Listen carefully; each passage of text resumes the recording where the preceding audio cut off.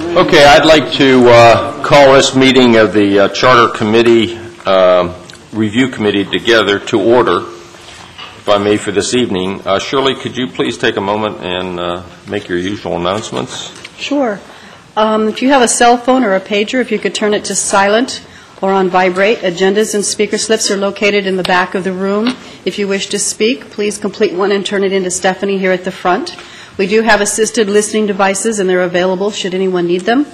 And again, this meeting is being video streamed and can be accessed from the city's main website. Thank you. Shirley, I think we're ready for a roll call and your determination as to whether we have a quorum. Okay. Joanne Fuller.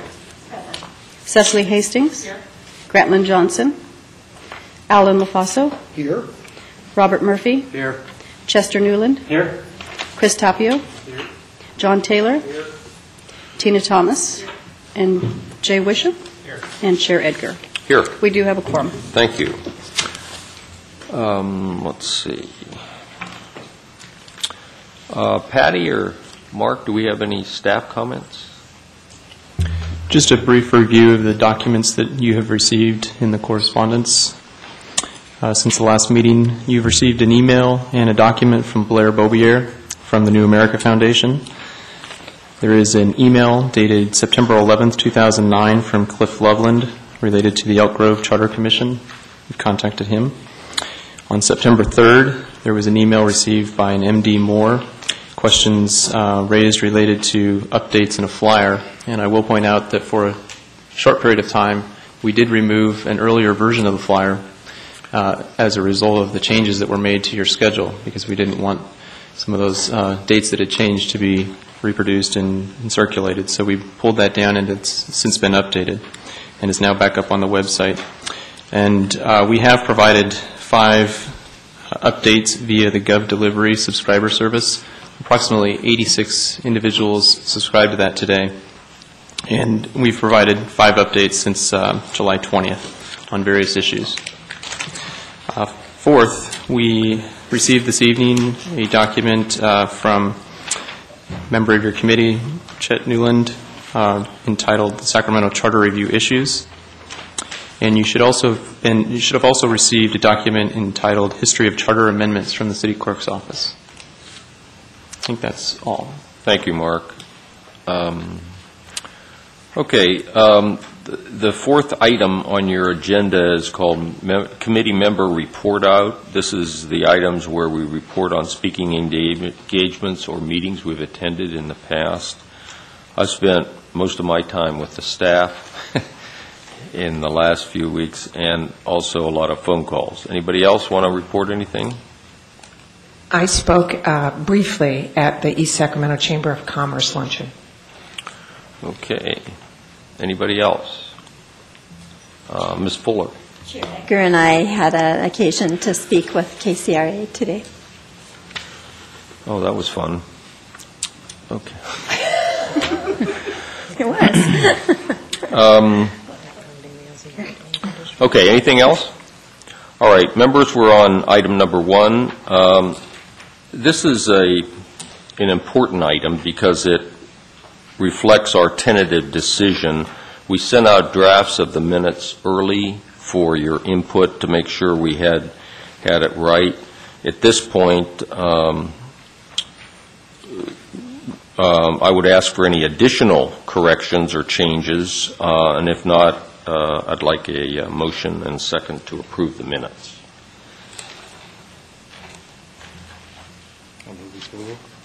Moved by Mr. Murphy. Any second? Thank you. All in favor? Aye. Opposed? Minutes are approved. Okay.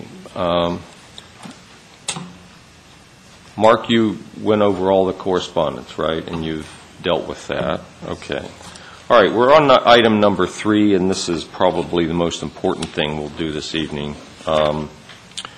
Is to go over our report. And what I would suggest, members, that we go through the report, that Mark walk us through the report section by section, And then as we finish a section, the committee would comment, revise, make changes, whatever, and we can kind of tentatively approve the section and move on to the next. And then before we tentatively approve the whole report for approval to actually present to the community in our town hall meetings. Is that acceptable to the committee? Okay, Mark, why don't you proceed? Thank you, Chair Edgar. Mark Prestwich, staff to your committee. As you know, the City Council has charged the Charter Review Committee with the responsibility of reviewing portions of the city charter to determine possible recommended changes. The committee's final report is scheduled to be presented to the City Council on November 3rd, 2009. To be included in this report, recommendations must receive the support of at least 7 members of this committee. What staff has done is taken a look at a number of other final documents that other charter review committees or commissions have assembled. And what we try to do is cull the best practices out of each of those documents and arrive at a document that seems to fit the charge of this committee and the decisions that you've made. I will note that we did take a look at the City of San Diego's report, the City of Modesto, the City of Albuquerque, King County, Washington, and Broward County, Florida. And what I'd like to do is just take an opportunity to walk you through slowly the various sections of this report and answer any questions that you have. So if we begin with the inside cover letter for this report, we have reserved this space for a cover letter that would be provided with this document. This is typically found in the final reports that I reviewed and is an opportunity for you to remind the council of the charge and summarize the findings of the report. Generally, it's helpful to have a table of contents to organize the report. That was very consistent. What we tried to do is organize it in a way that flows very easily for the reader and summarizes from start to finish the work that you've completed. No numbers have been included at this time, recognizing that there will be additional language developed for this report before it becomes final. We have also reserved space for an executive summary, recognizing again that you are at a tentative decision-making stage and have not developed final recommendations yet for your report. And this was found, an executive summary is something that we found in virtually every report we looked at. In the next section, the background section, we found that most final reports included some form of background that provided context to the reader about, first of all, what a city charter was, the history of some of the charter reform or charter review efforts that have occurred over time, and if there was a particular context to that charter change, generally we saw language in there related to that. And this draft includes some background information on the city's charter and the actions that the City Council took to create this 11-member committee. The section also distinguishes between a council manager form of government that Sacramento's had since 1921 and a mayor-council form of government proposed by the initiative measure on the June 8, 2010 ballot. Mark, I think one addition, if you wouldn't mind, in the second paragraph where you say, while there have been numerous amendments to the charter during the ensuing years, I think we ought to put the data in there. Stephanie provided us with the data. There have been 54 elections, 156 measures, 111 passed, 45 failed. Just so that they know that there have been a lot. We can note that, and also if the committee is interested, it's possible to include the data that Stephanie has researched as an appendix to this document so that the committee has a summary of all of those changes that have occurred over time. I'm happy to add that if you would like. I'm not sure. It's something I did see in at least one report. Oh, you did? I did. Well, okay. Anything on the background? Anybody have? Well, it's on in the background section, second paragraph, last sentence. I'm just saying, it says, while there have been numerous amendments to the city charter. The last sentence. Okay. And I'm just saying, let's add the data, that's all. Anything else? Anybody else want to make any? Why don't we put her report in as appendix, and in the final we may take it out if it's too cumbersome. Dr. Newland. Mark's only a couple of tiny little word changes, like among instead of between, but I'll just give those to Mark. They're just a matter of... We appreciate your doing that. But, they're not substantive. Sure. Anybody else?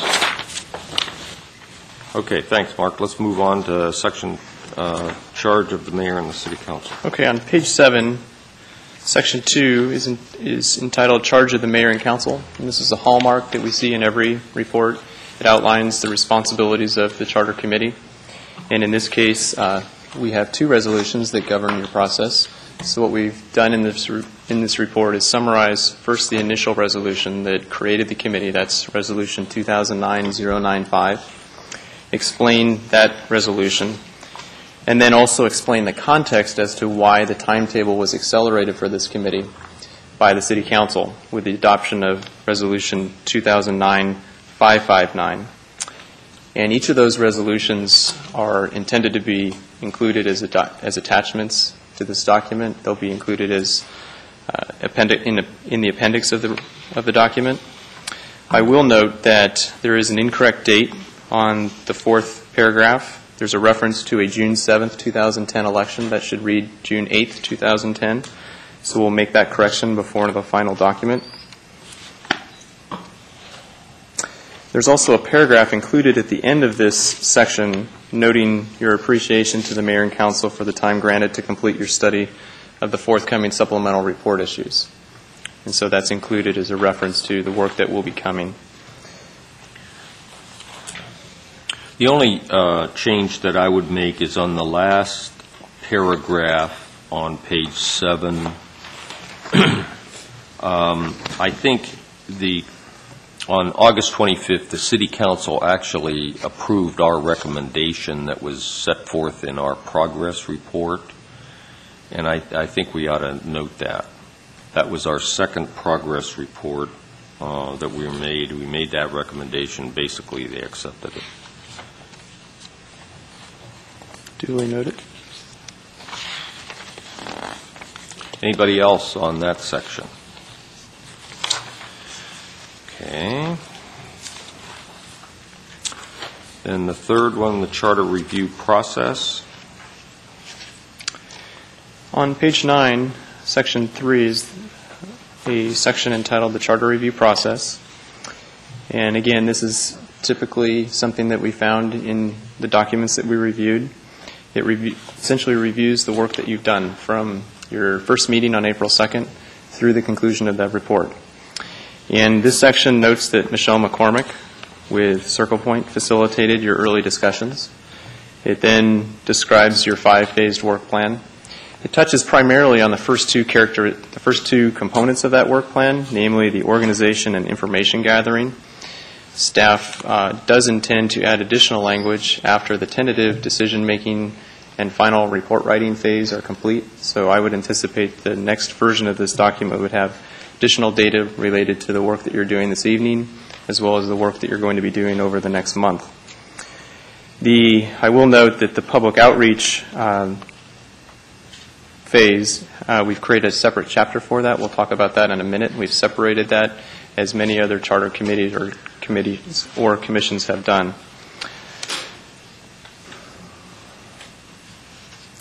This section also references a number of documents that are intended to be included in the appendix.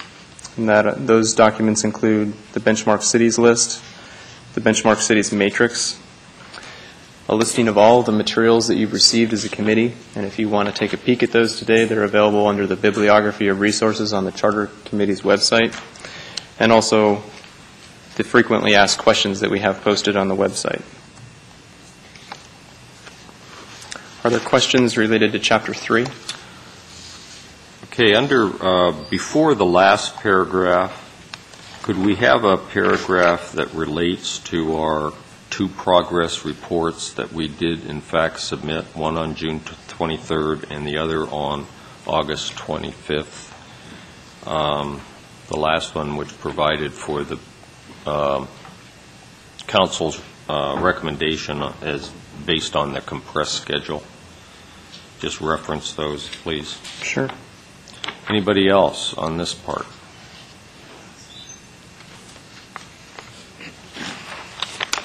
Okay. So Section 4 on page 10 describes the public outreach that this committee has conducted and will conduct.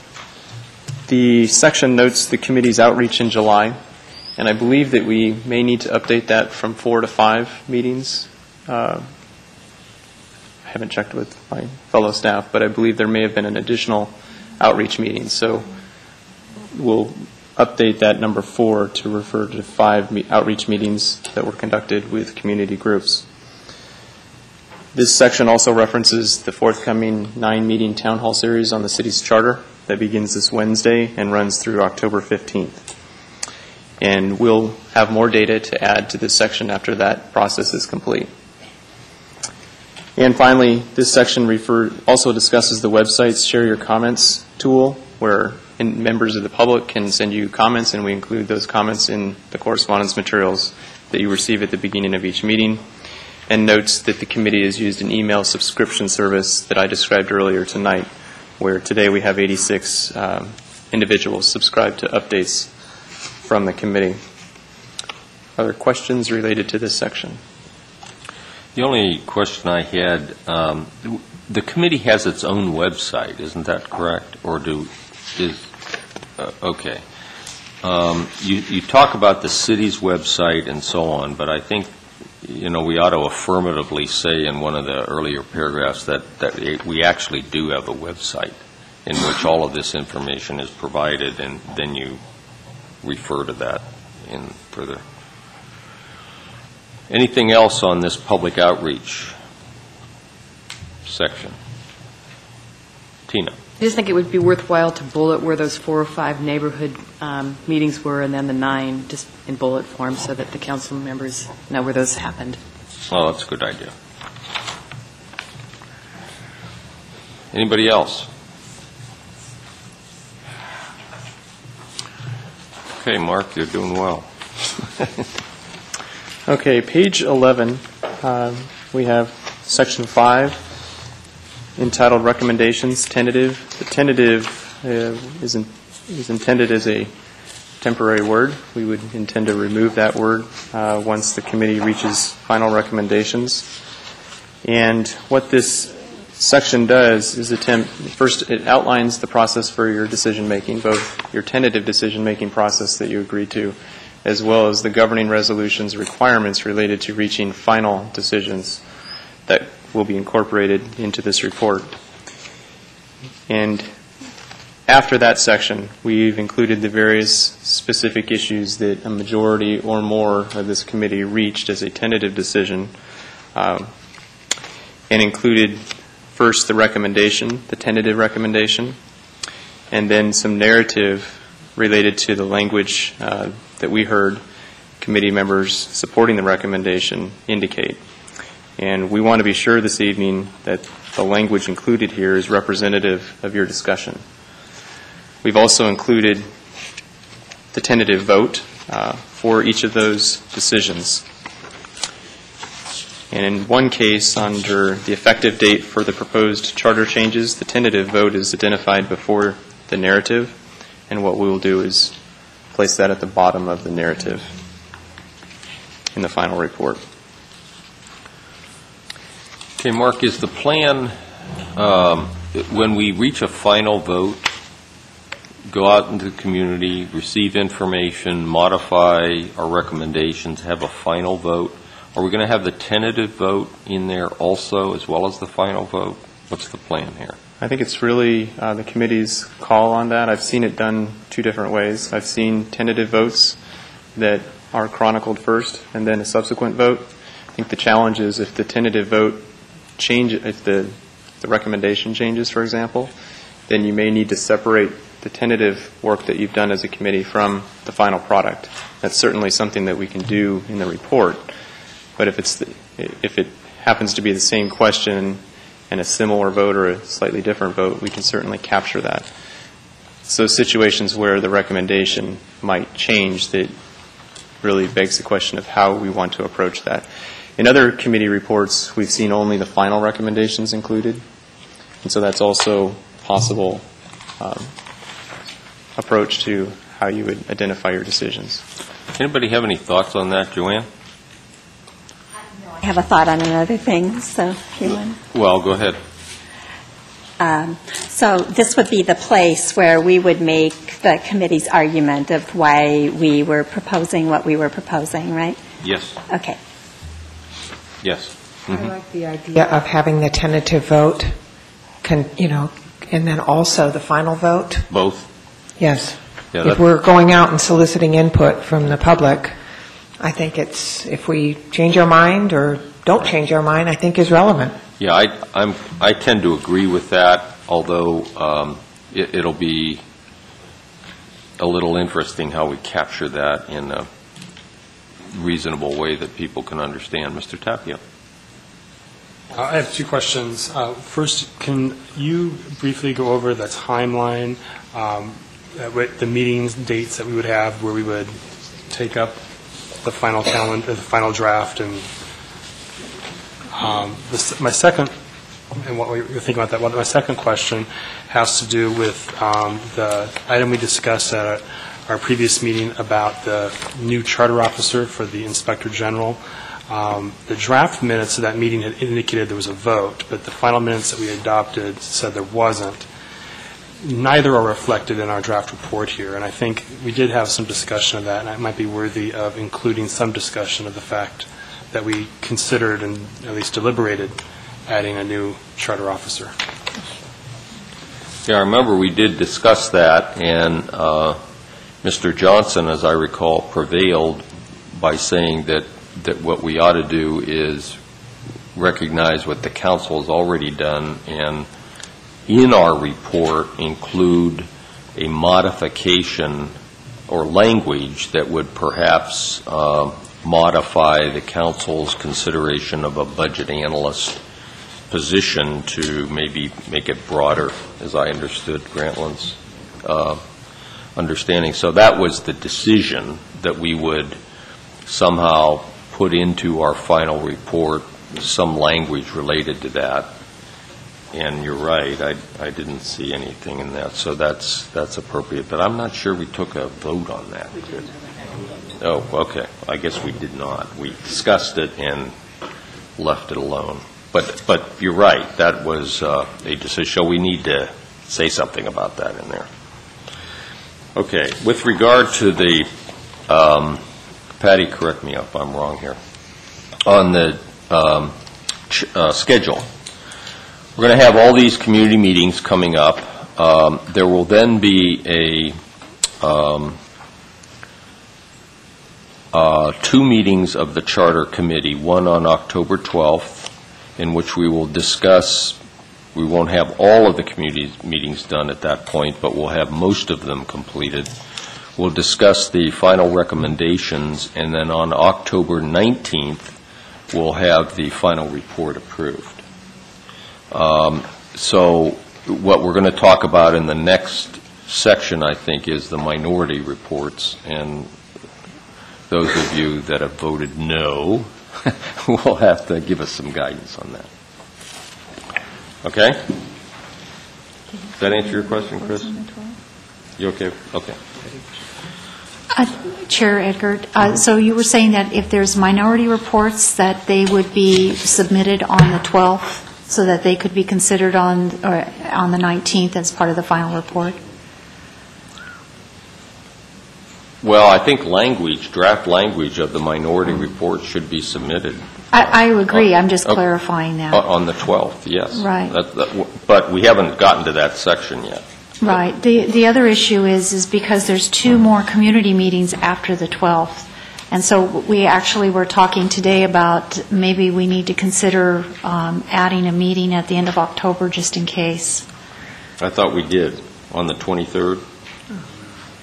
No, that was in November. No, we have the 19th. Right, so Okay. basically after tonight you have 2 more meetings Yeah, of the committee.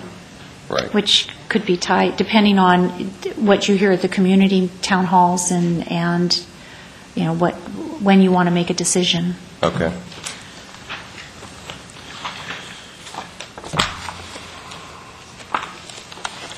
Dr. Newland. Yeah. On page 11 and following on recommendations, should we at least look at each one of those items? That would be a good plan. And then also, I wanted to raise the issue for our community meetings. Might we also not want to talk about alternatives to the majority report, because it's through those community meetings that we need to hear of the alternatives. I've gone to most of them so far, and I find some people strongly supporting the mayor's initiative, others strongly saying we should leave the present charter as it is, and so forth. Mm-hmm. So I do think that we should not go to the community meetings with only one RC as review committee. We should go with some alternatives. So as you see, I've submitted a tentative draft of one. Mm-hmm. Okay, we're back on this final report now. Are you saying that the alternative in this one section on recommendations, we should have alternative recommendations in here or in the minority section? I would think when we go to the community meetings, it should be in the minority section. Okay, but we should present them probably at the community meeting. I don't have a problem. And as I've noted to some of you, I'm not sure of even that, but I do think we ought to talk about it. Okay. Well, let's go through these recommendations, and the recommendation on the unified legislative and executive policy functions. You have the recommendation before you, and the language there that supports our case. Are there any changes to that? Mr. LaFossa? Or No, I'm actually, I was back up. I was ready to talk about that, but a question or two about the minority report. Okay, go ahead. One, just suppose that a member were in the majority, and then in the tentative, and then at the October 12 meeting, the recommendation changed, and the same member wound up in the minority. I hope the member would have an opportunity to quickly write a minority statement to be submitted on the 19th, and there wouldn't be an opportunity for that member to know that was needed to be done until after the 12th. So I appreciate the difficulties for staff on the minority reports and the type timeline, and I'm not sure what our formatting is going to be, and maybe we should come up with some formatting rules so that if people submit things last minute, that they can be easily incorporated into the document if something happens on the 12th that causes the need for different. And we're fine with that. We were more concerned that the committee had an opportunity to see all minority reports and have them be in conjunction with the final report. Well, why don't we see if we could settle that issue? Would the committee be up for a meeting on the 26th? I'm out of town that whole week. Mm-hmm. Reports due November 3rd. And the agenda for that meeting gets posted and printed on the Thursday of the week prior. So what is that, the 28th, Shirley?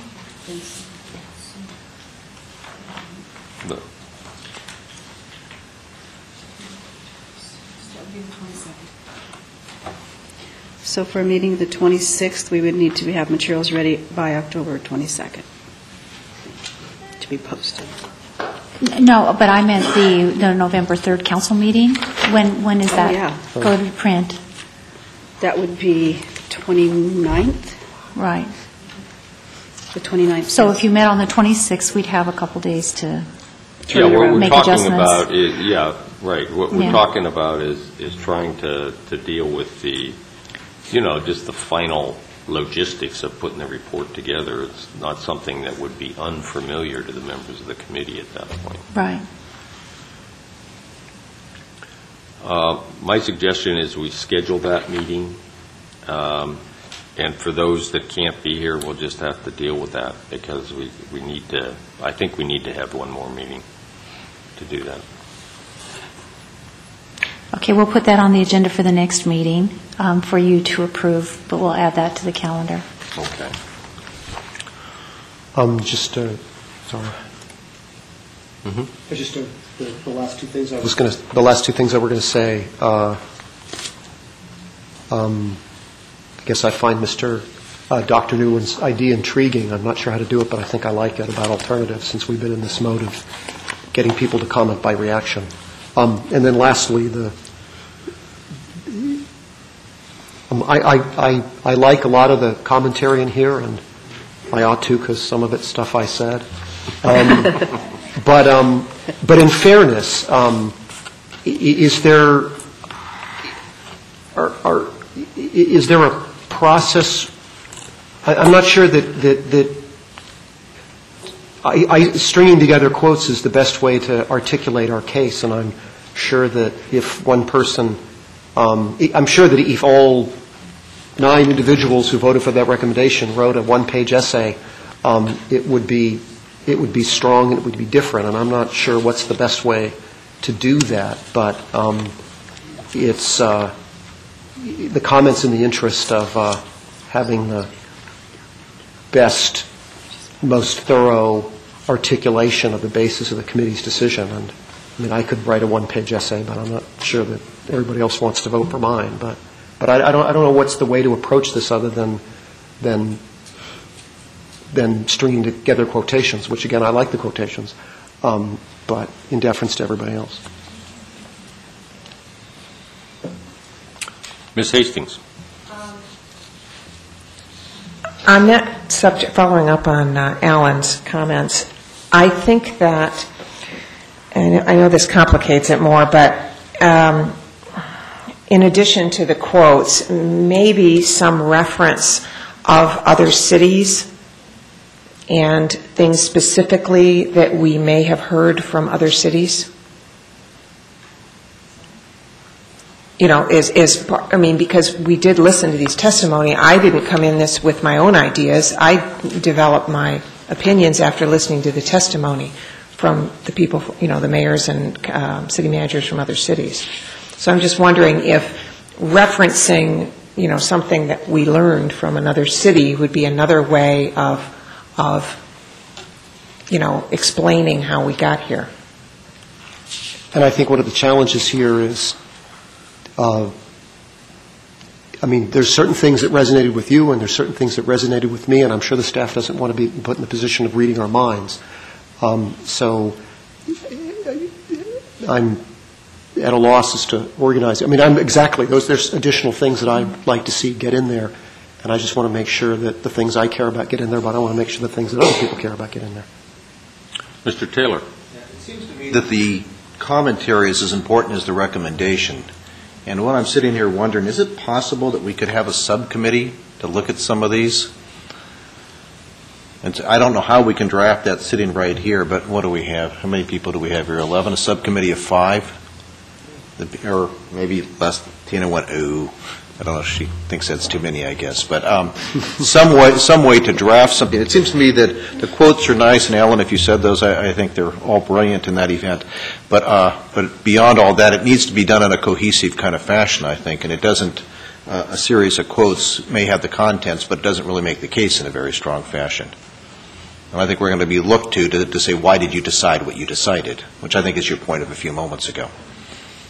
So maybe a subcommittee or some process of that sort to begin to work it through. Well, do you want to take that up charge on? I'd be happy to do that. Okay. Anybody else? We got Mr. Taylor, Ms. Hastings. I volunteer. Okay. Three I'll enough? certainly help to the extent that I'm inclined. Okay, good. We can talk about when we do that. Okay, good. Okay, great. Thanks, John. Thank you, Cecily and Alan. That'll be very helpful. So, what's that? Maybe what would be helpful, too, if everybody who is part of the 9 would jot down and get to us what their ideas are. I view this as taking from everybody, but if everybody could send their ideas in as to why they thought that was how that recommendation, what it ought to be, that would be very, very helpful, I think, to start. So we can draft something which is a consensus proposition, which obviously the group would look at as when that was done. Mr. Chair, I'm going to recommend against that because that leads to potential Brown Act violations if, in fact, members are communicating with each other outside the context of this meeting to come up with what the recommendation should say. So that would, in my opinion, be a dangerous idea. The comments by committee members to other members about what... No. Let me rephrase that. What I was suggesting is that the members of this panel submit to the committee members why they voted as they did. If you present those recommendations at an open meeting next time, that would not necessarily be a problem. But even if the members of this 3 members submitted to each of the other members outside the context of an open meeting, then that would be a problem, even if it was sending it out to the others, because then that would be perceived as sharing information which could lead to a decision in their minds on that particular topic. I understand that, Matt. So help us structure this. How do we get the input from the group to those who are going to be on the subcommittee? No sharing of it back until we come back to the larger group here, but something which gives us some indication as to why people chose to vote as they did. My recommendation is there's no safe way to do it by sharing information between them. However, there could be a way to do it. One recommendation would be to simply review the video stream of the meetings that have been had, and you could watch, the individuals could watch what's already been out there and consume it for your consideration and distill it down to some kind of narrative which you bring back for review by the entire committee at an open meeting. Would it be possible to have, in the context of one of these meetings, we go around and everybody indicates in a minute or so why they voted the way they did if they were in the majority? Absolutely. Okay. Would that would work? Maybe we can as long as it's here in an open meeting, obviously you can discuss it to your heart's content. Yeah, I think otherwise we're going to be stabbing at the dark here and coming back here, then going back out the door, and it could take a long, long time.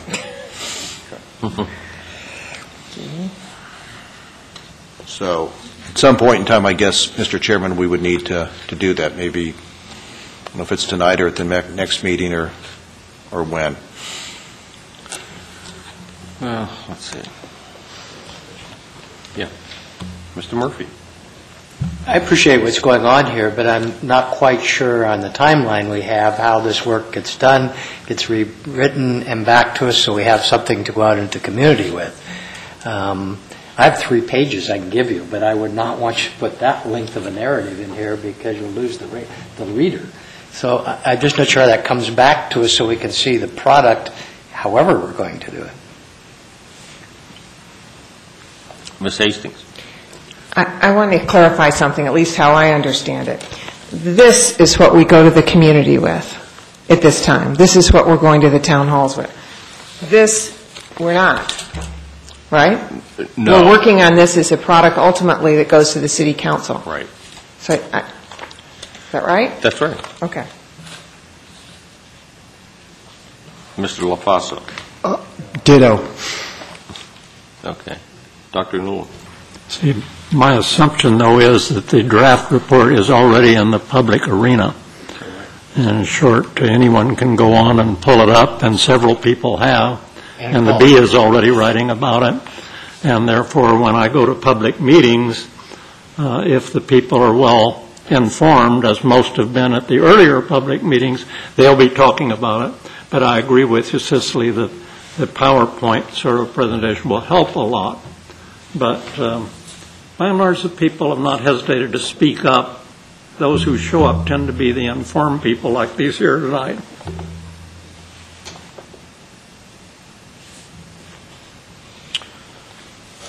Mr. Taylor. So I guess we need to get a time where we might have that input provided to us. Let's review the schedule here for a minute. Patty, we're meeting tonight, reviewing this draft report. We're going to have a drafting subcommittee provide input, presumably for our October 12th meeting. That's correct. And then the October 12th meeting, we had talked about kind of looking at, by that point you will have had 7 of the town hall meetings. And so starting to look at what themes might be emerging, what you've been hearing from the community at those meetings. And at that point, you may want to talk about, are there decisions we want to reconsider or reopen up? Are there alternatives we want to take a closer look at and go back to based on what we're hearing from the community at this point?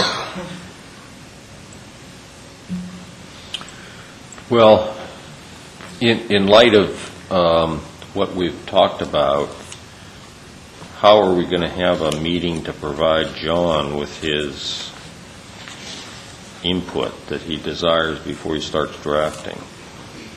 John and others.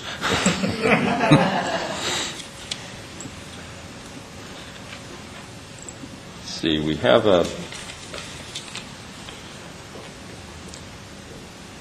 See, we don't have a meeting on the 5th because, right? That's correct. We have a meeting, and we don't have one on the 1st because we have a community meeting, right?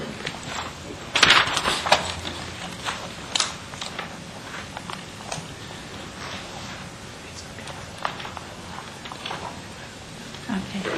I've been advised by our attorney that you could do it tonight, based on what's in the draft report at this point. Okay, you want to do that? Okay, let's go on the recommendation here. On the first one, on the unified legislative and executive policy functions. Let's start from the dais. Ms. Fuller, do you want to articulate why you voted the way you did for this recommendation?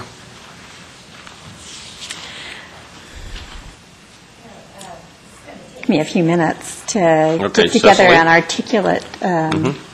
Cecily? Again, I don't have all my notes either, but I sometimes I think of what comes to mind as the most dramatic for me. And I think that the testimony from various, I'm just going to say various places, including, I think, people from Fresno, expressed regrets that they structured their strong mayor or executive mayor form of government, having the mayor not be on the council. And at least 2 that I recall specifically said they thought that was a mistake. Now, it may have been 2 people from the same city, or it may have been 2 officials from 2 different cities. I'd have to look back through my notes on that one. But that they felt that the mayor, there is an expectation in the public that the city council meeting is really the only public forum that the residents of a city have to come and express their opinions or offer their input or address the elected officials directly. And that seemed to me like a very, very strong case, especially when you have officials expressing regret over systems that they generally like. Okay. Mr. Johnson, did you want to add anything to this? Sure, I'll make mine brief. Is my microphone on? If you press your request to speak, I can do it. Thank you. I'm sorry. My reasons are, one, I make a real distinction between the role of local government versus the role of state and federal government.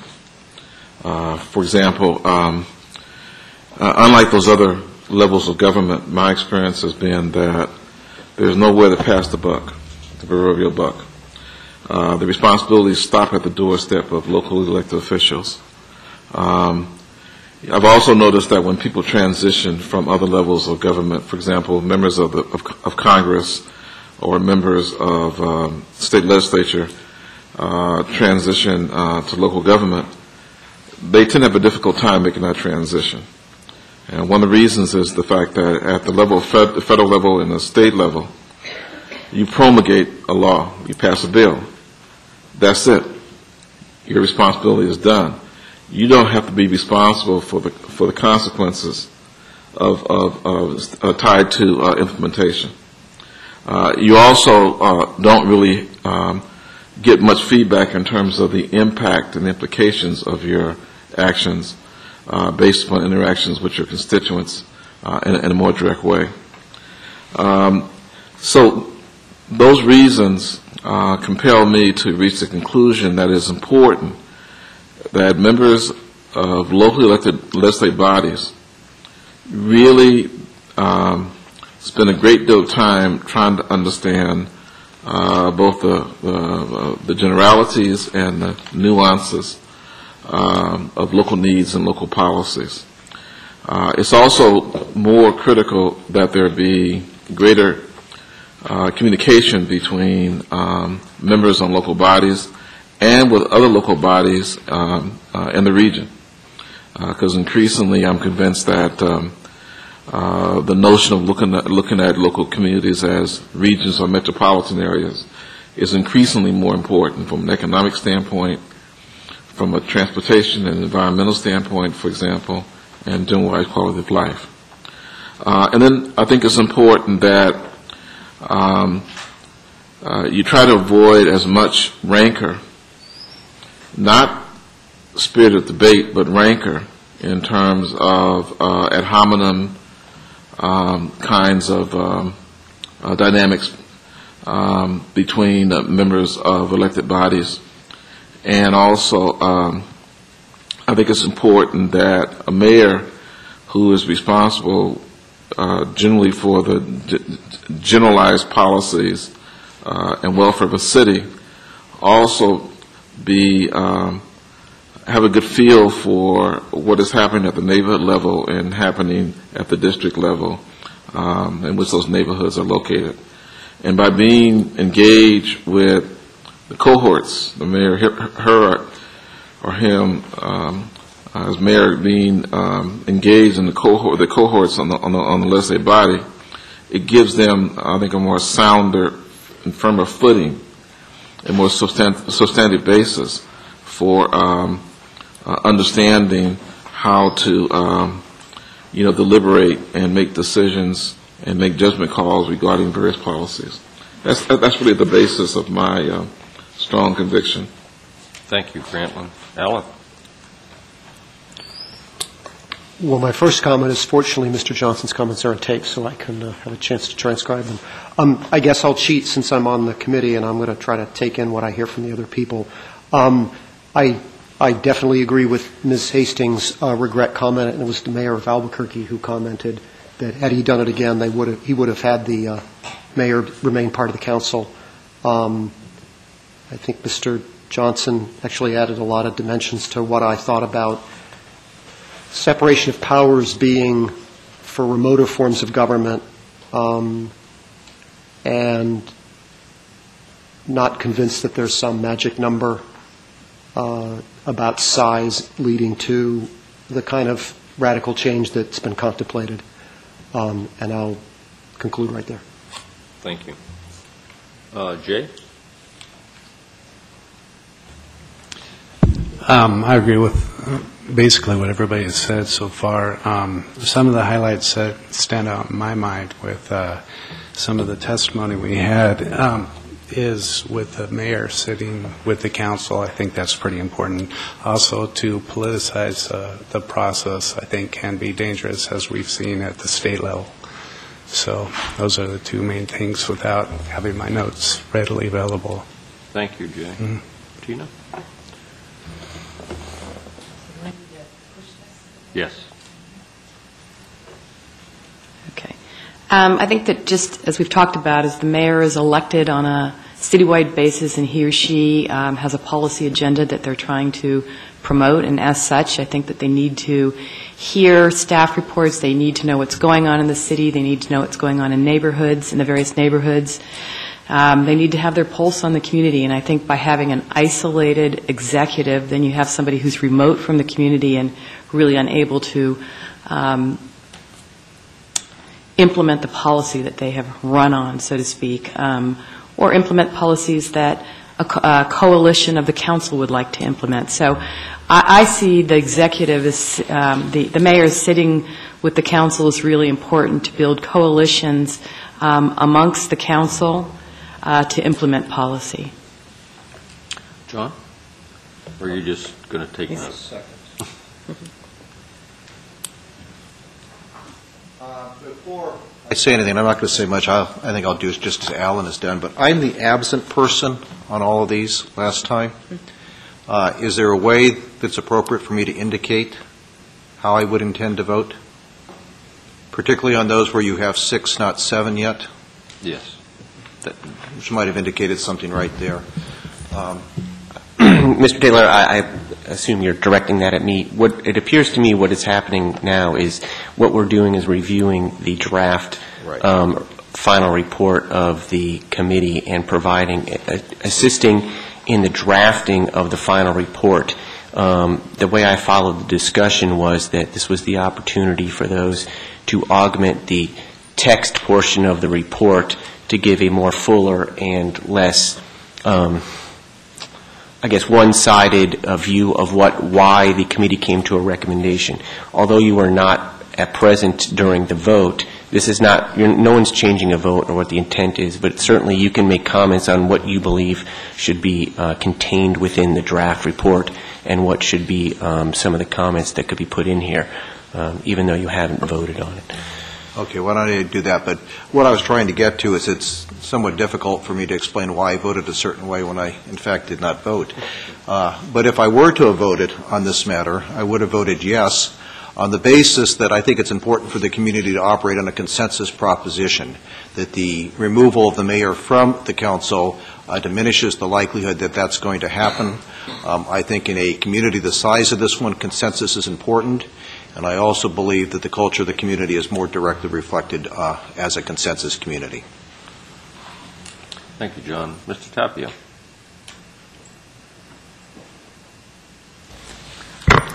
Mr. Chair, I was a no vote on this item, so I'll take a pass at this time. Thank you. Dr. Newland. I'm prepared to give Mark a gold medal for capturing most of what we did, and certainly on this one he did. I voted yes because the council manager form provides for the strongest accountability, and that focus helps the citizens then to hold the entire city accountable. Mr. Murphy.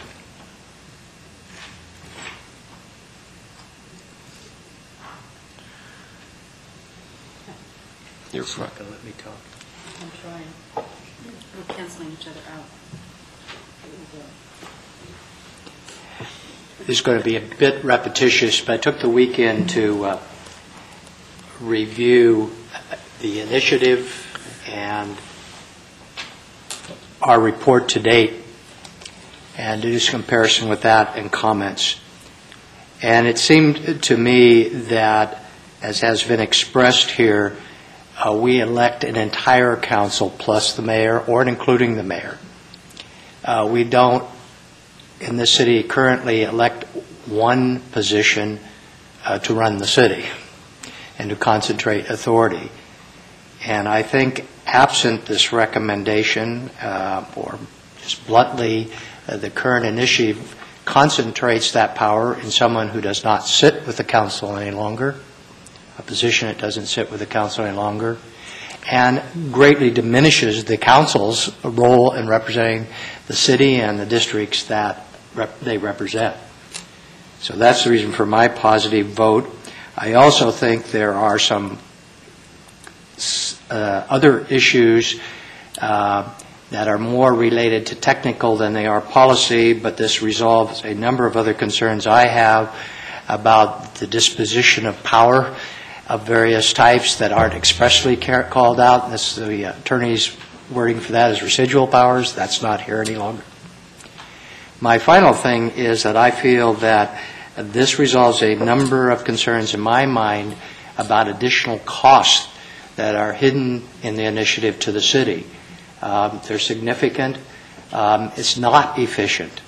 The process of passing ordinances, having ordinances reviewed, vetoed, and override, the same situation with the budget, is not efficient government. It will, in fact, take a considerably longer time to process those things. Now, perhaps the longer deliberation is good, but if the whole team is together in one place at one time, it is much more efficient in my judgment. Thank you. I would only add that my feeling is that the parliamentary system, the unified legislative and executive, works best at the local level because it forces the mayor and the city council to work together collaboratively and in the best interests of the city. It actually fits the culture in how Sacramento governs itself and has chosen to govern itself, and that is from the bottom up, where we work at the neighborhood level. We try to seek consensus in the community and agreement in the community from developments that may occur, from issues that come to pass at the neighborhood level, working it up to the city council member who works also with the neighborhood, and then to the city council and the mayor. People in this city expect to see the mayor sitting at the council, chairing the council when they come to the city council meetings. And I think that's, at least in this city, that's the way they've chosen to govern themselves, and I think that's what works best for this community. So, John, do you have enough on that one? Okay, thank you. Let's go on to the next appointment of the city manager.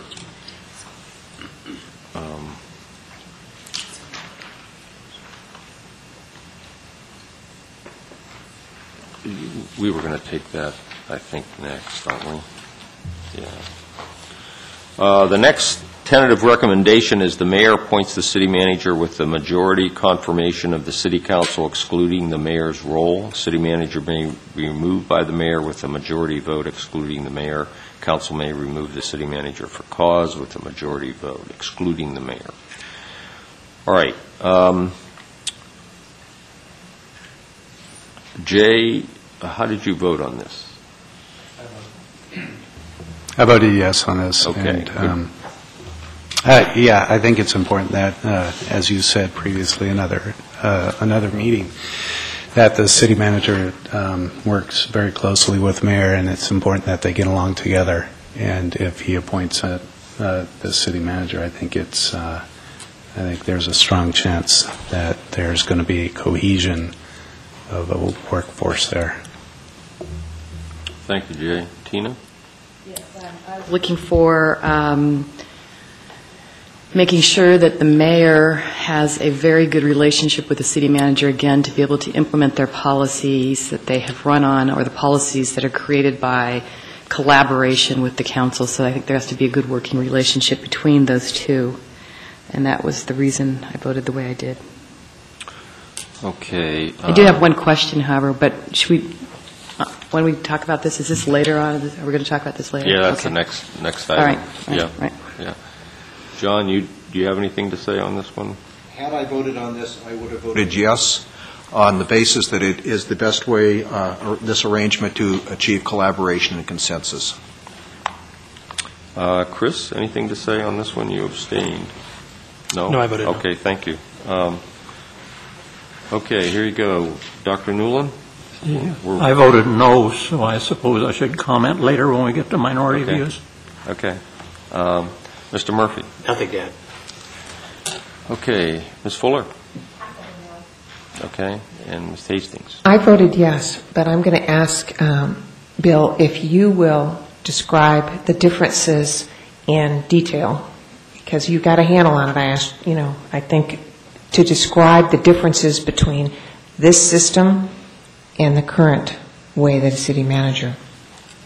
Okay, this is very different from the current system, and it's, in my opinion, a very close call. I happen to believe that it's very important for the mayor and the manager to be able to work together. And I'm hopeful that by having the mayor at least nominate the city manager, that relationship would be in a positive way so that policy could be implemented together. The way it is now, the city council interviews the candidates and appoints. This way, I was hoping that it would enhance the ability for the mayor and the manager to work together to carry out the policy agenda. Anyway, that's why I voted yes on this. Grantland voted no. Mr. LaFaso, you voted yes on this. Yeah, I'm going to pretty much follow what you said, Mr. Chairman. I guess the only major point I wanted to make was I think this recommendation was supported in the spirit of embracing the notion of empowering the mayor in the context of a mayor-council form of government. And I think it's really important to highlight examples of other cities where the hard choice between council manager and mayor-council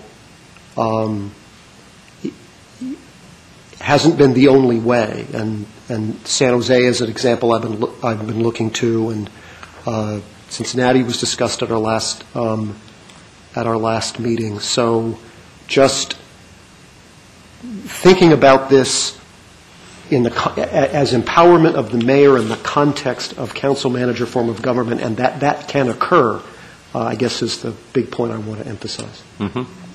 Now, Dr. Newland was pointing out to me that in some cases where the council manager form of government has not changed, and where the council actually appoints the manager, there have been some cities who have said that the mayor needs to be in the majority when that appointment occurs, which in my view is kind of underscoring what we're talking about here. That is that the mayor and the manager need to work together. It's important that the manager work together.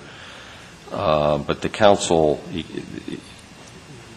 any city manager knows that the council can't be ignored, and that you work for the entire council. But the important thing here is to get the mayor and the manager working together, and that's, there's some people that disagree with that, but that's kind of, I think, the basis for our discussion here.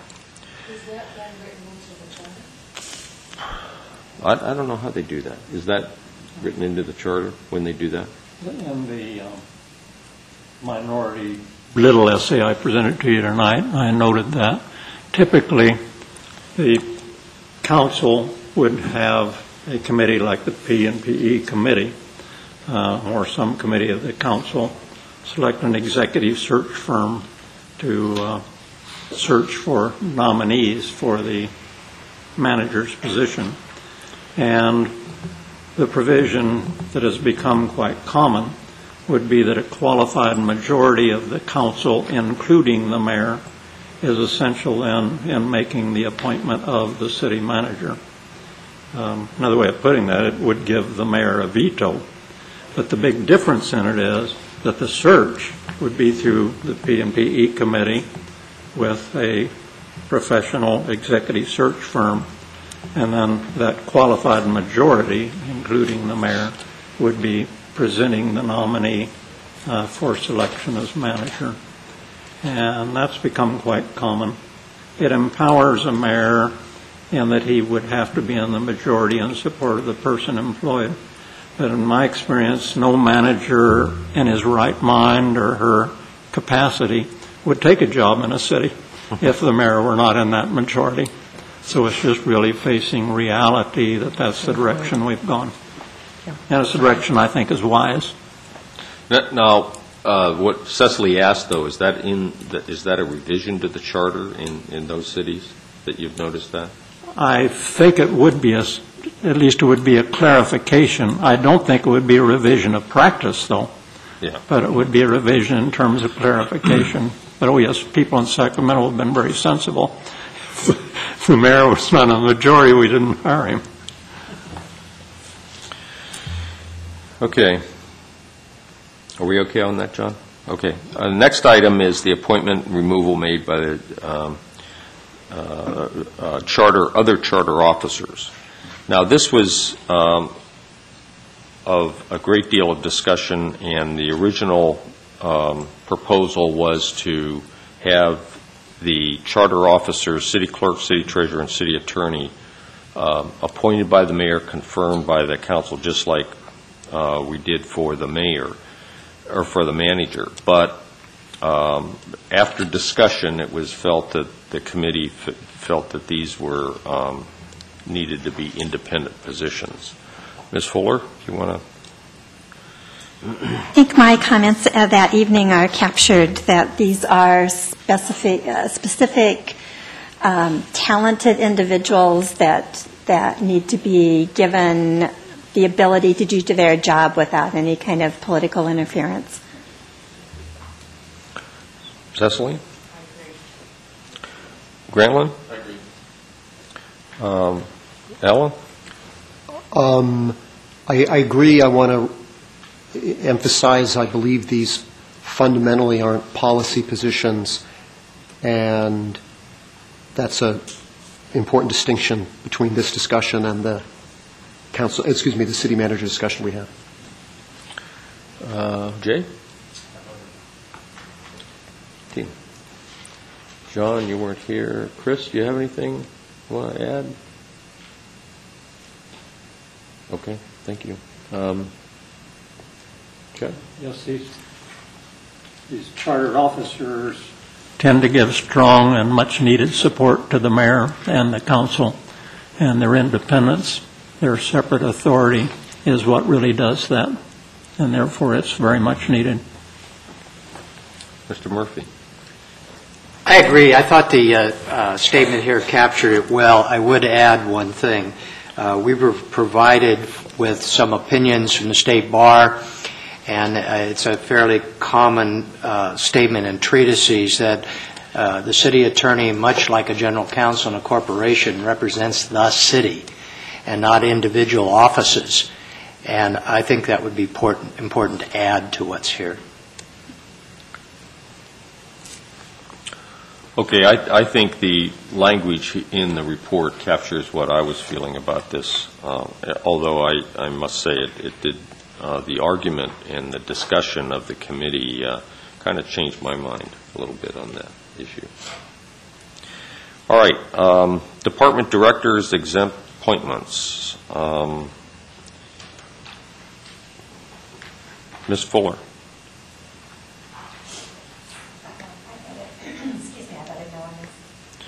And Cecily. I got to pass right now. Grantland? I voted no on this one.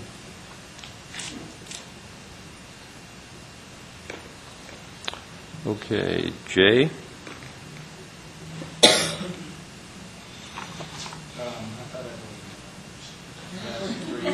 No. Yeah, no. Right. This is on the city manager appointment and removal of department heads. The only ones that I think voted no were Tina, and Alan. Or, no, Jay. Yeah. These were, these are the department directors, well, essentially leaving it the same as it is. Yeah, okay. Hastings, Thomas, and Wisham. Okay. So back to me. Yes. Okay. Thank you. Yeah, I think some of the same arguments that are captured here in terms of a large number of people that were working for the city would be not at risk in carrying out their job. Okay, thank you. Let's see. Grantland? I believe I voted no on this one, didn't I? No. Oh, keep it as it is. Yeah, keep it as it is. Okay, I'm sorry. I really. Yeah, you were. I was trying to figure out what I was looking at this as kind of reference. I'm actually conflicted on this one because I really do believe that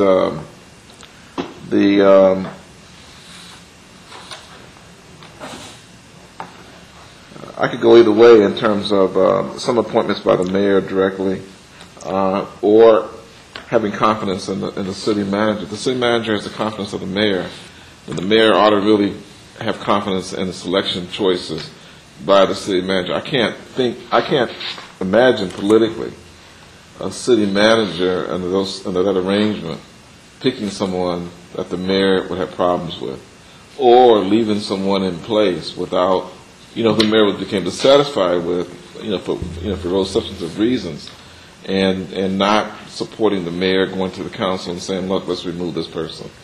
That's where I am at, and the way this is framed, it doesn't really talk in those terms, and that's the problem I have. Both options, neither option gives me that approach that I would be most comfortable with.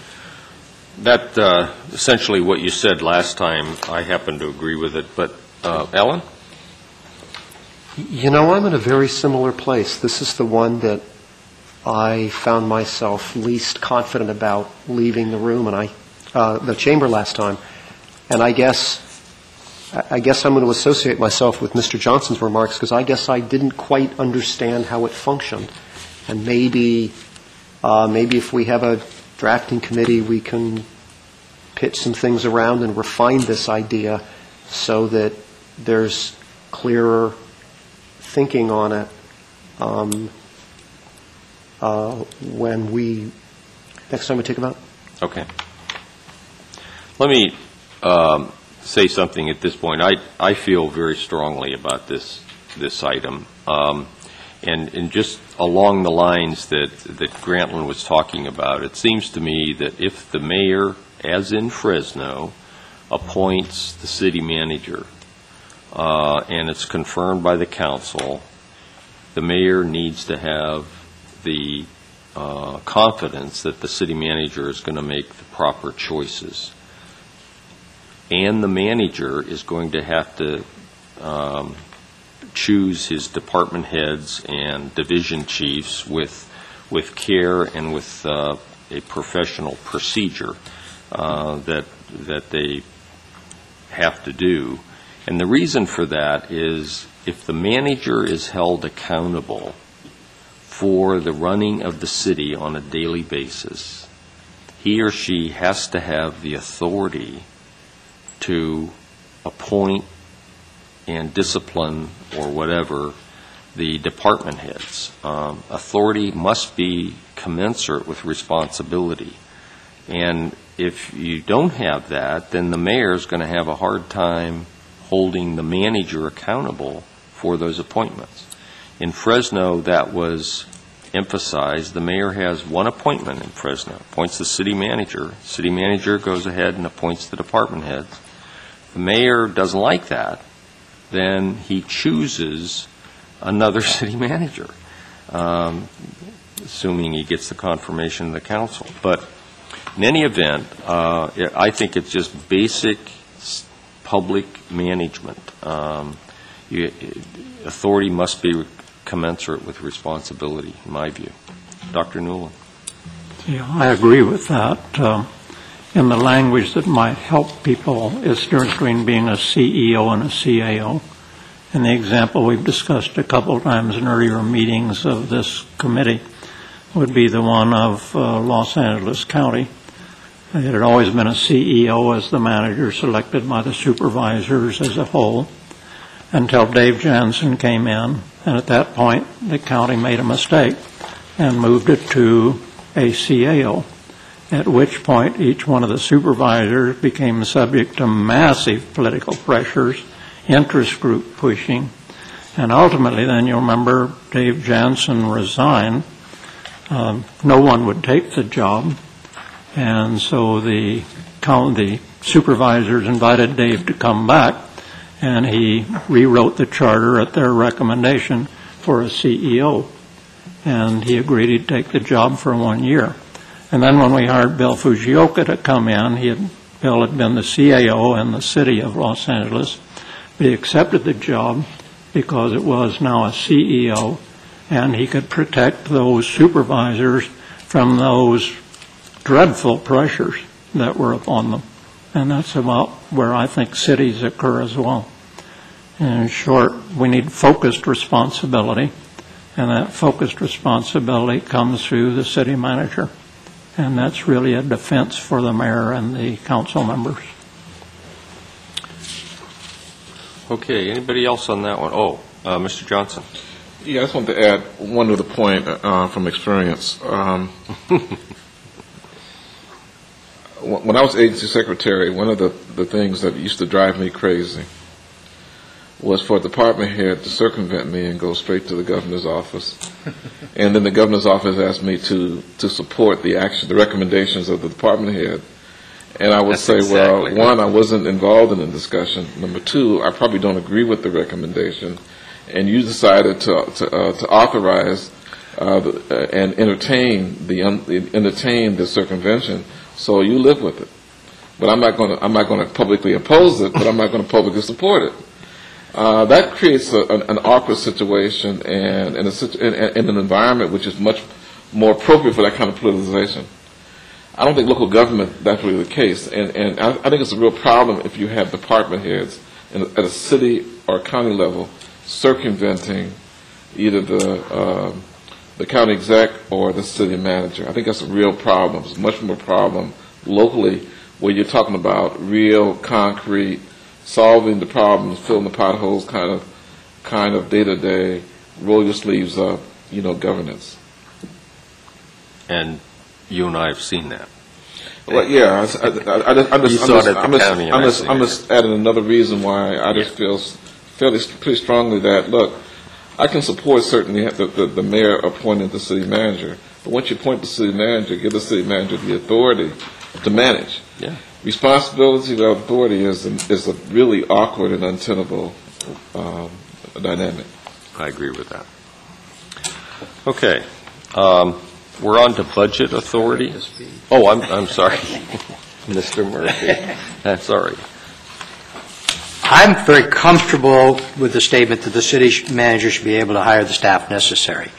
I could certainly talk about the confirmation process at some point, if that's the issue. I would point out that in the current charter, at least in language, if not in practice, there is strong language about the council not interfering in the ways that have been discussed, and that remains unchanged it's in the current charter. I'll leave it at that. It would change if the initiative went through. Chris?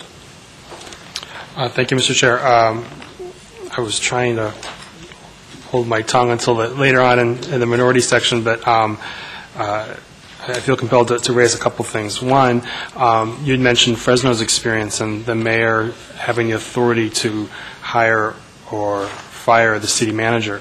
And I think there's a big difference between what some cities have, and I don't have my big binder of charters, so I can't speak to Fresno specifically, but in the proposal that's on the table now, the mayor would have authority to nominate a city manager, but not to appoint the city manager.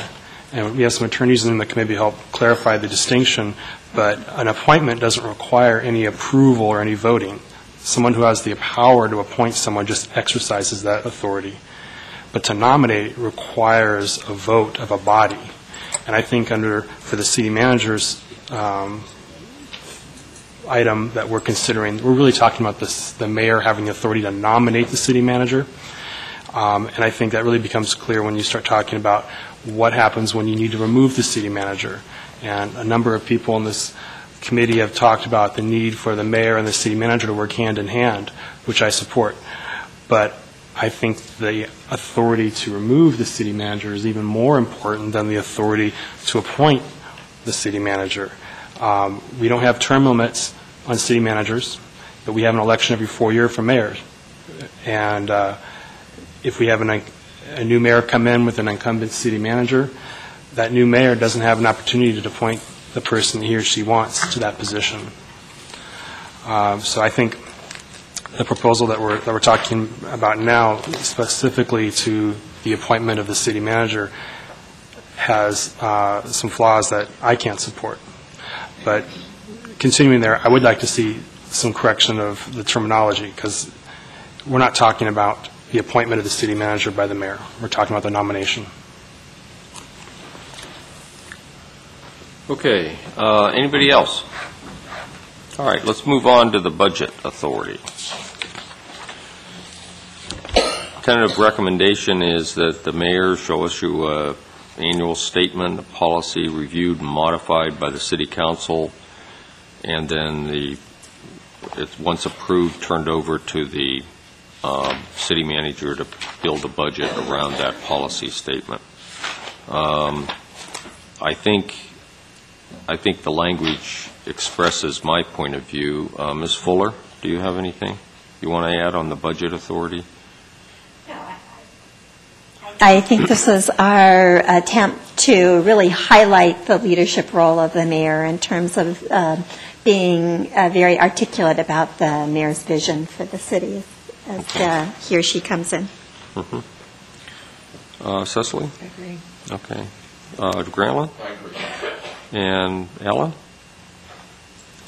The only point I'd add is, in my mind, this recommendation occurred in the context of Mr. Fair's presentation at the meeting he spoke at, in which he pretty well articulated what our current budget process is, and I thought articulated it as a very well-functioning process. And while I could have envisioned maybe some additional changes to the process, which I might have entertained had I not been exposed to what Mr. Fair exposed us all to, I might have been inclined to support something different. But for me, the well-functioning budget process we have now was a big part of the context of this recommendation for me. And I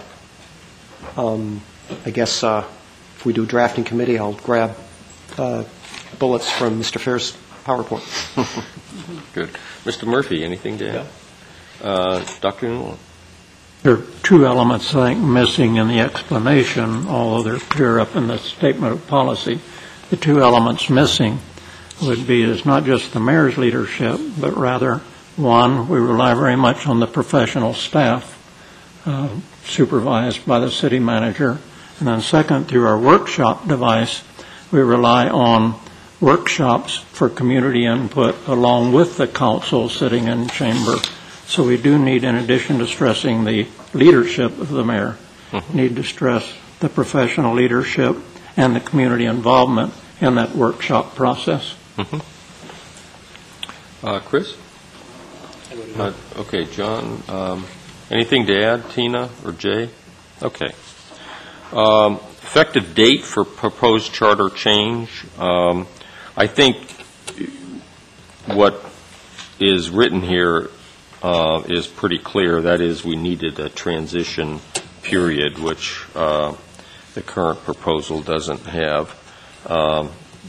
So that's I think why we have positive vote. Is there anybody that wants to add anything to this language? Okay.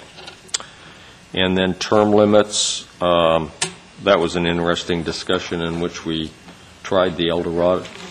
Oh. Which is Okay.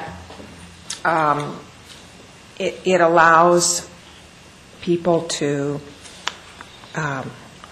vote on a candidate for mayor based upon the new job description,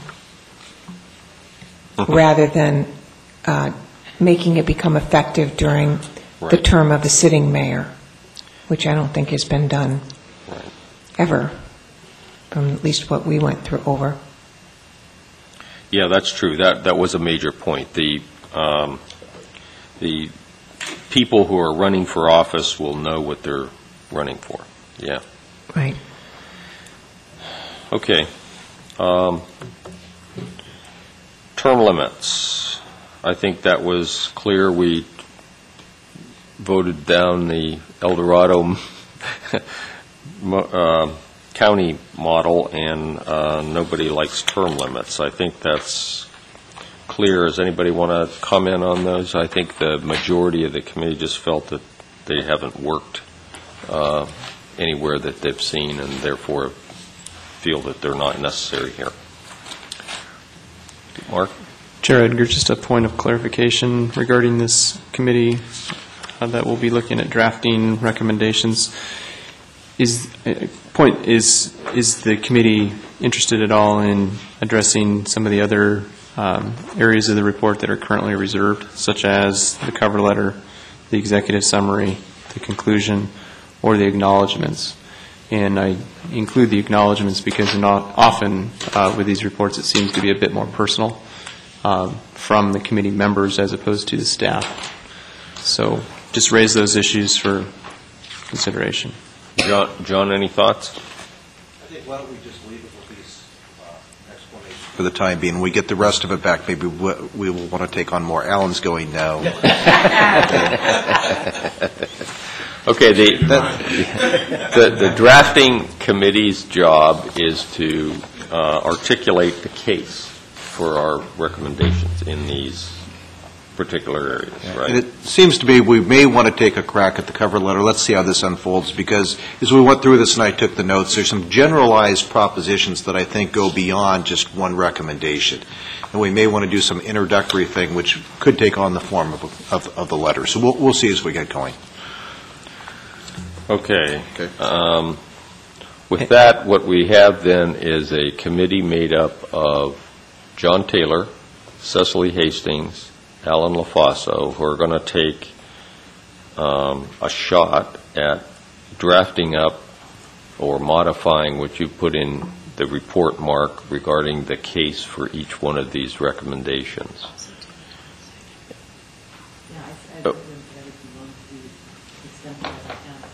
Okay. I thought you were going to be gone. I am gone for a bit with John Okay. Oh, okay. All right. Matt, are there any procedures we need to follow in doing this? Well, it appears to, let me see if I can get here that the chair is essentially appointing an ad hoc committee to do a limited scope of work for a limited period of time. Just want to clarify that. And that you'll be, the procedures you want to use for how you do it, that's up to you. How you want to communicate. Again, I would just stress that to make sure that there's no communication with additional members of the committee which may raise issues of contact between or among a quorum, even if it's one here, one there, etc. And so the recommendation would be whatever result you have, either share it with staff or presentation back at the next meeting, or the committee itself can bring back its written recommendations to the full committee at the next regularly scheduled meeting on, I believe, the 12th. Okay, and we can meet where we want, when we want? We don't have to let anybody know that. Yes, as an ad hoc committee, you are not subject to the Brown Act. So, again, as long as you're not meeting with a quorum or discussing with a quorum.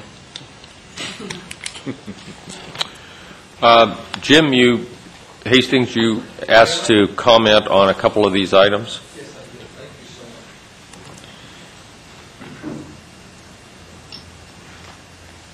I'm a strong believer in minority reports. That's why I'm here. I helped organize a neighborhood organization some 20 years ago and presented minority reports very often to the city council along with the majority report. That approach has disappeared from the presentations the council now sees. And what they see is boards of directors who have one opinion for their entire population. Unless you ask for both sides, the 47 or 48% of those citizens in that neighborhood have no voice. If you accept a board of directors of 8 to 11 people, you reject almost half of the people in their neighborhood. And so I'm looking for ways that you could work out in this to make sure that you hear from all those organizations. Example, I would ask that you might consider publishing the names of the outreach you've actually made. You folks have done a magnificent job. I'm impressed, and I'm delighted to come and hear you talk because I think you got the idea that I would really appreciate. I don't always agree with you, but that's not important. I would like to see you consider the possibility of listing the people you have outreach to who have refused to come. We spent so much time in council meetings years past listening to people say, I didn't get the message, I didn't get the email, I didn't get the letter. I think you have a right to say, look, we outreached to you and you didn't come, and you chose not to come. That's okay. All right? Just consider it. The other thing I wanted to talk about is about term limits. And term limits has nothing to do, from my point of view, with term limits. The problem I have is that we have decided that our districts are going to be constituted based upon the population of the district. Not the number of registered voters, but the population of the district. But on some remote rule that I haven't found yet in state law. And you talk about being denied your vote. Let's go into a place that has 15%, 30% registration. And they elect a full-time council person. And I have no way to get at that council person because they're not for the city, they're for the district. And so the authority you vest without term limits is forever. And I'd ask you not to do that. Either take on the job of changing the approach to at-large council members, more at-large council members, or change the rule to registered voters in a district. I have no problem with that. But you deny registered voters the right to vote when you keep it as it is today, and yet it's not part of your discussion. So the only answer I could ask for is please vote for term limits until you can fix the problem. Thank you very much. I really appreciate your talk. Thanks, Jim. Ms. Hastings. I'm sorry to have not made these comments when we covered them, but it was from page 10, the public outreach. I just have two minor things to add. And the paragraph 3, the outreach focus on education information. I know that my newspaper's published several articles on this already and plan to do more. And in the fourth paragraph, when we're talking about the town hall meetings, we were able to secure co-sponsorships by 6 neighborhood associations, and I think that's important.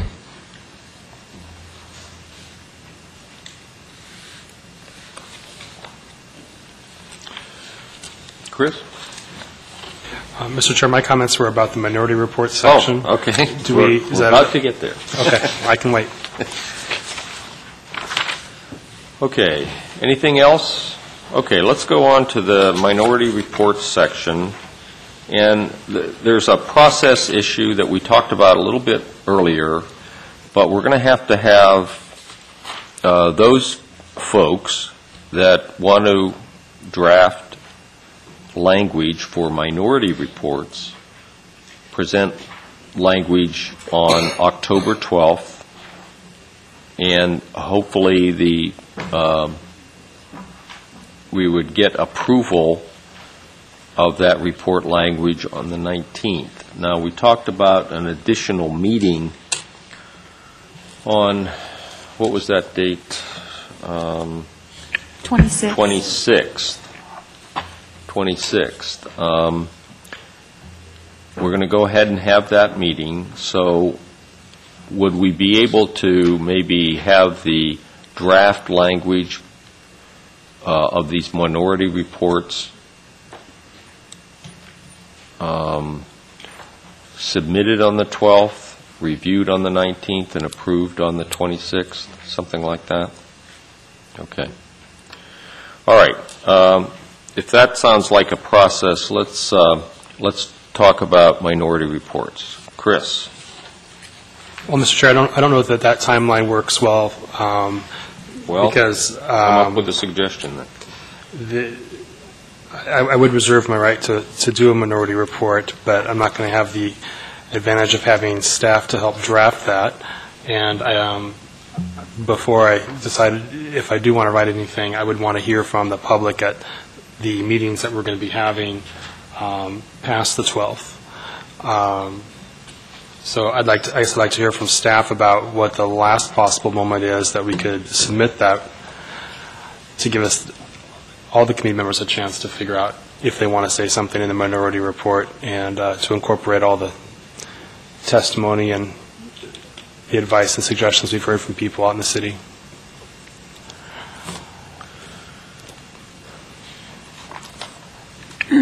I think our thought was that if you had at least a preliminary report on the 12th, then the discussion could occur there, or that the committee members could look at it, and then you could receive their comments on the 19th. Those could be incorporated, so then you'd have the final version on the 26th for approval.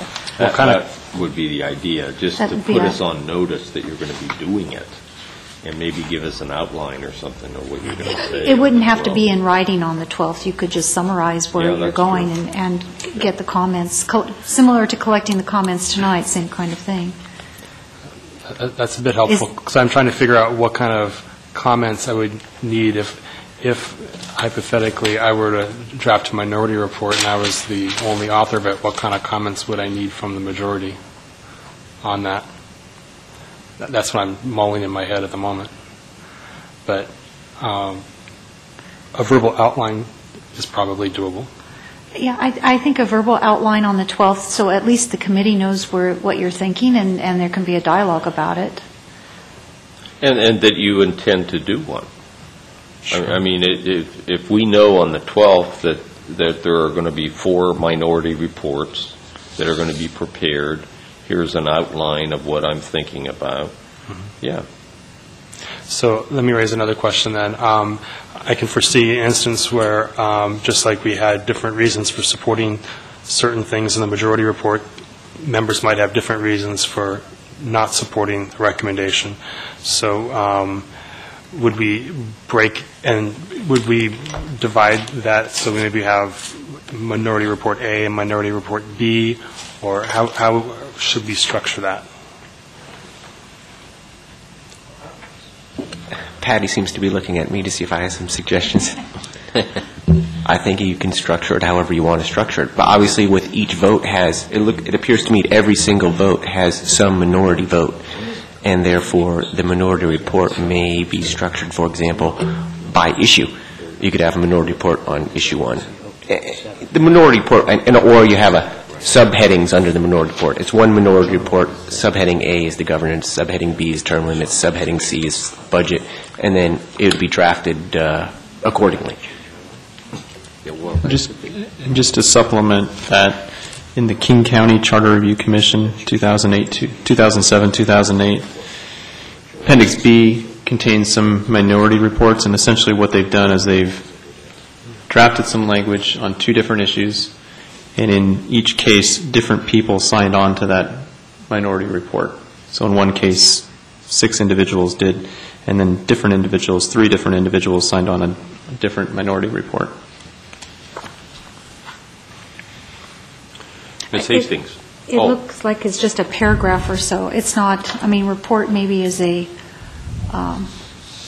it may not have to be as long as that. It could be a paragraph or two that's inserted into the final report or as an appendix to the final report. I mean, I'm not sure how the committee would want to even incorporate it in. Does that, we could give you this example if you'd like. Is that helpful to you? Yes. Okay. Ms. Hastings? I like the idea of having it be, the minority report be immediately after the recommendation. So it's considered during the thought process as you review this. If the vote was, 6-3, then you have the case for the 6 votes, and then if it's submitted, the case for the 3 votes. And rather than, now, I think there's also a case if someone wants to, and I'm just wondering aloud here, like Mr. Newland's issues comment, that this would become an attachment. Chris, you may have your own. I mean, allowing for larger explanations.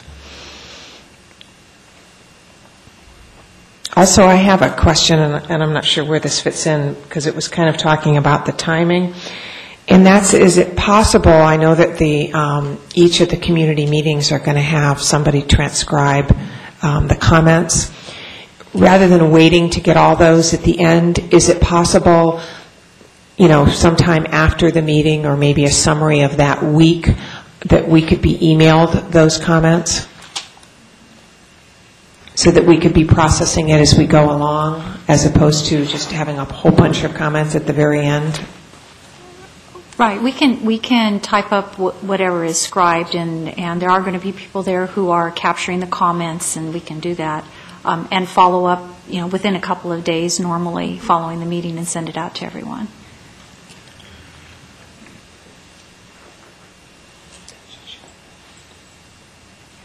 Okay, so the process is going to be that on the 12th, we'll have notice from those individuals who want to submit minority reports, maybe a tentative outline of what they intend to say. Then on the 19th, we're going to take a look at the report as it's been revised, hopefully with the detail on the minority reports, and comment on it, and revise it, make changes or whatever, and then on the 26th we'll be doing a final report. And that'll be our final vote.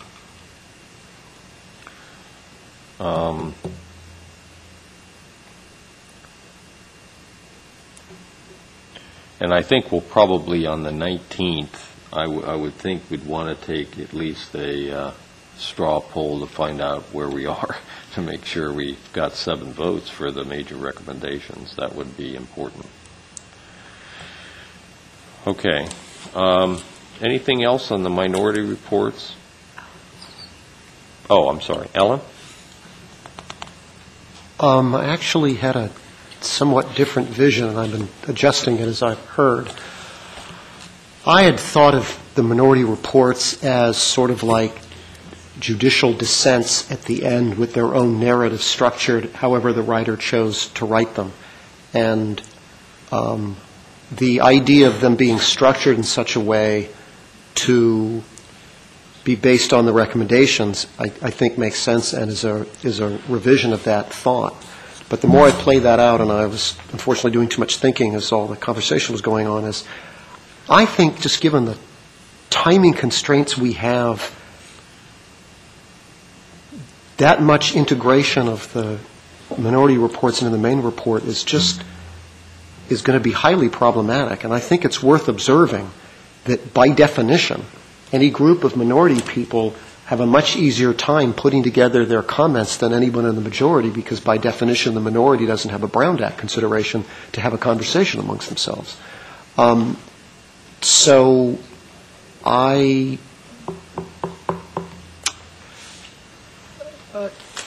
guess I'm, given the fact that the timing constraints we're facing are already, as our roundtable commentary process this evening showed, the time constraints we're facing have already inhibited the ability of the majority to frame its its comments in a way that would give us yet another meeting to take some stuff and vet it and have some people comment.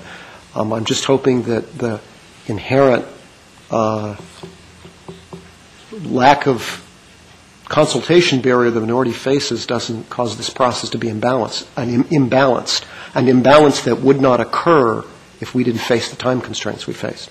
But I'm sure that this will play out. So, yeah, I think, Alan, the way Cecily was talking about is not unlike what you said, and that is the minority reports would be written in a form as a dissenting opinion or whatever. But then all she was saying is that they be referenced with our recommendations so that you would point to the report at the end of the report and maybe a couple phrases. She's not saying try to summarize the report in the main report. That's not the point. The report itself will the minority report will stand on its own, but it should be referenced when you're reading the recommendation. Oh, by the way, there is a minority report that is different in these particular areas. Something like that is what I was thinking. Okay, actually, I think I prefer that. I understood it differently, with a sort of, C appendix as opposed to 2 pages of text following. Oh, no, I don't think. I think if we try to summarize, for example, if Chris has a minority report and we try to summarize it, then we're going to get into a big fight. Yeah. And that doesn't make any sense. Okay. Dr. Newland. Whether I should discuss this little paper of mine here or when we're talking about the outreach programs, I'm not sure. If it is reasonable, I would like to send an electronic copy of this to so that at least it could be posted along with this report for people to look at. Whether it should also be distributed at neighborhood meetings, I don't know. But I do think it's useful for us to inspire a considerable range of discussion at the neighborhood meetings. Then one other item. I do apologize for not getting this to all of the committee earlier. I've had a very rough week and a half, and I just couldn't get to it earlier. But one paragraph that was not clear in my earlier issuances, I do invite you to study. That's the top paragraph on the second page. And Bill Edgar has very properly already stressed it. So let me repeat it to you. It says the city's manager should serve as a professional with broad authority of the council, including the mayor. And that would mean then that typically in council manager governments today, a qualified majority of the council selects the city manager. The mayor must be a member of that qualified majority. In essence, that's the mayor's veto. But it still has the great value that the process of selection is a broad professional one, and I think brings greater authority then to the relationship. And I would invite this committee at least to think of that as an alternative to the proposal of the mayor's appointment of the manager. In addition, in this short memo, but as I've said in earlier memos, I also get to what I think are deficiencies in the initiative that has led to our deliberations. And I spell those out, that by and large, I think that initiative would lead to a weak and often fractured city council, and it would lead to a narrowed civic leadership. And I do think the council manager government is more consistent with a mayor of the competencies that our present mayor has to be a star. So I would keep in mind I'm not against a mayor that's a star mayor. It's just a matter of what structure is most likely to achieve that. Thank you, Chet. One thing that's occurred to me as we talk about these minority reports, I suppose it is possible to draft a minority report, submit it, sign it, and so on, and then vote yes on the overall report. Right?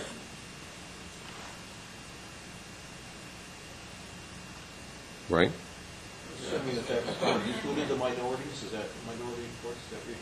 No, I was saying, let's assume, for example, Chet Newland has a problem with our one recommendation.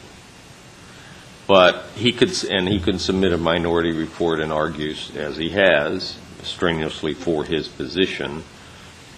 But in the final analysis, say he loses that issue, he can still vote for the entire report. On balance, he'd have to step back and say, okay, I don't agree with this, but generally I vote for the entire report, right? Yeah, okay. Just so that we're all on the same wavelength. Everybody get that? All right. Okay. Mr. Chair, are you proposing then that we're going to have instead of voting and dividing the question, that you're going to have a final vote on the whole package? Because that seems a little different than what we've been talking about until this point. So are you talking about combining the question? We're going to be voting on the final report as a report in the end. We have to vote on the entire report. The votes are still recorded, but you're going to have to make the fundamental decision, or some folks are going to have to make the fundamental decision that, on balance, am I for this overall report or not? Dr. Newland. With Chris, I'm assuming that we shall vote affirmatively to submit the report to advise the City Council, and that committee will include a minority report by Chris and possibly a minority report by 3 or 4 of the others of us. I'd rather not have one just of Chet Newland alone. Sure, I'd love to convince all of you to join in on it. So that's the reason I keep submitting these early, so at least you can look at them and think them through. And Chris has been very open up front, too, so at least we all know where he's coming from. But by and large, yes, I agree. We'll probably vote to submit the final report to the council, and that it will make it quite clear that on some distinct elements there are minority reports, and possibly in one case a very major minority report. Okay.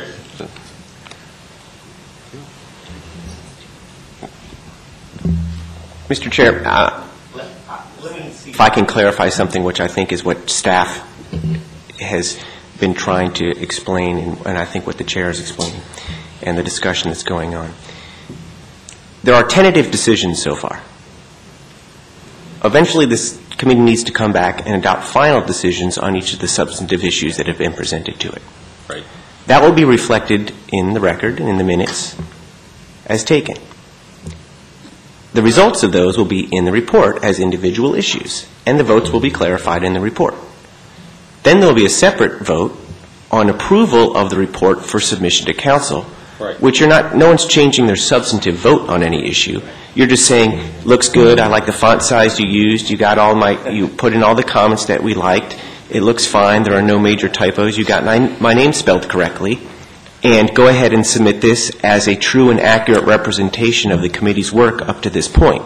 So I think that's really how the process will end up working over the next 2 or 3 committee meetings, is to come back with the report that incorporates the discussion tonight in a draft form. There'll need to be a final vote on each of the issues as presented in the report. And then once everything's staff and the minority drafters have submitted everything for editing and copying purposes, it'll come back for a vote at the last meeting for the final approval, thumbprint, for presentation to council. I hope I accurately reflected everything that we've discussed. That's what I thought, or what I was trying to say. Thank you, Matt. Okay. Anything more on this? Just one quick issue. 2 more speakers? Okay. Rhonda Irwin and Henry Carey.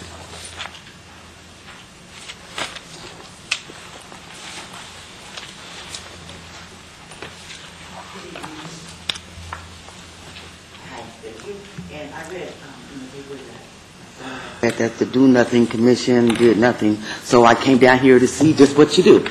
And it seems to me like you did a lot, and you are doing a lot, and I'm very proud of you. And I just have a question. And I have so many notes, but time here, I'm not going to be able to ask you everything I'd like to. But in regards to the city manager, if the mayor appoints, I'm really just trying to get an understanding.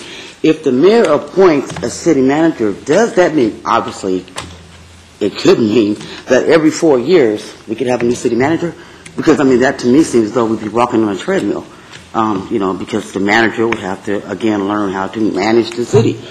I'm just asking, I could be wrong, maybe you found some way around that, and this is my first meeting, I apologize.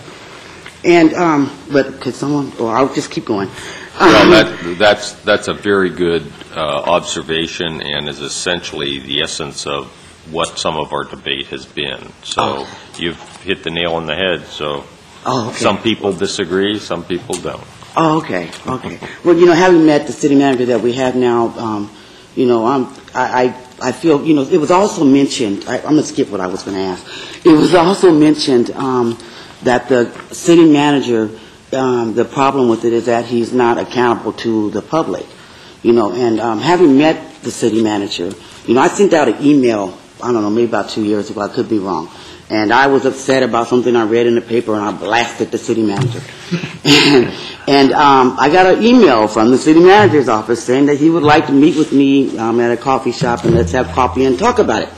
There wasn't a special assistant, there wasn't any advisors, there wasn't any, media, publication, press release, city manager met with community member. It was just done in quiet, and that was it. And so I would like to say that if we have a council who can effectively hire a city attorney who, among all his other city manager, who among all his other, able to manage the city and also meet with the general public, I think that a city manager is held accountable. I think Rick Harris has been held accountable. That's just my opinion. And there was another question I wanted to ask. Well, I'm just going to drive it in here and make it personal. Okay, if we have a mayor who is his hiring, his ability to hire some folks who are ethical, and we give him the power to appoint a city manager, that seems as though there would be a problem with that. And if we have a mayor who has the inability to fire some folks, we have a mayor who has the ability to fire some people who seem qualified, then I think we have a problem with that. And if we give him the hiring and firing, does that mean that once we get a city manager and it seems that it doesn't work out, that mayor can fire that city manager, and then we have to hire another one and fire that one and hire another one? And because that doesn't seem like it makes sense to me. And my time is up, and I won't take any more of your time, but thank you very much. And could somebody please answer that last question? Thank you very much. Anybody want to respond to the speaker? Yeah, my view on that is that in most cities where they've gone to an executive mayor, the city managers change with the new mayor. However, there is a possibility that won't happen this time in Fresno, but most of the time it does. Other cities where you have a council manager system, the manager probably stays through most changes in the mayor. The question here is it's very important that I think everyone concurs that the manager and the mayor work together to move the policy agenda, to make changes, whatever they have to do to make our city better. And that's very important that they do that. And normally the city council interviews and appoints the city manager for that purpose, to carry on the day-to-day business of the city. It's being suggested that in order to ensure that the mayor and the manager work together collaboratively to make sure that policy is carried forward, that the mayor should have a heavier role in the appointment of it. And that's what we're discussing. A majority of this committee feels that probably we ought to make that change. just to ensure that the mayor and the manager work together to move ahead. But we're going to go out to the community and talk to people just like you, find out what they think. And there is a possibility that when come back to the committee, look at our recommendations, there may be changes based upon that. And that's why we call these recommendations tentative recommendations, because they can't change. Okay, I'm sorry, because I didn't get, so if, okay, we put the mayor in office, he's there for 4 years. So we put the mayor appoints the city manager. The city manager is there, I'm asking, is he there for 4 years, or can his head be on the chopping block every other year or every other argument, disagreement? It depends on the new mayor. He's not appointed for a term. Yeah, that's what Yeah, he's not appointed for a term, no. Okay. Yeah. Thank you very much. You bet. Thank you. Sure. Yeah, I wanted to thank you. I think you're correct. When a new mayor comes in, that mayor needs the experienced city manager and staff in order to behave as a star leader. To come in and 2 weeks later recommend a brand new charter and upset the whole apple cart is not a very effective way of getting a collaborative support of a city council and accomplishment. In short, if there's any time that one needs continuity of a city manager and of a professional staff, it is at the point of that transition so as to enhance the effectiveness of the new mayor and the council members. So thank you. Okay, we're on item number... We have Henry Harry. I'm sorry. It's okay. Thank you guys for the work that you're doing. My name is Henry Harry, and I really want to make sure that we get a good turnout in the Oak Park community. And I think Mr. Newland echoed something that I wanted to bring up. He talked about, I think, filing an electronic copy of some of these documents so more people could see them.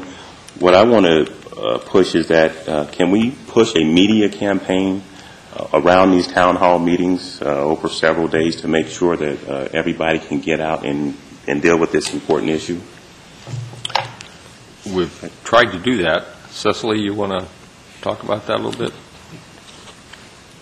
The newspapers that I publish that go within the city districts, I sponsored a pretty aggressive advertising campaign for the meetings that are in the actual neighborhoods that we serve, and went to the neighborhood associations in the district and asked them to co-sponsor the events, which would hopefully bring, at the minimum, their board members to come and participate in this one particular meeting or any of the other meetings that are available.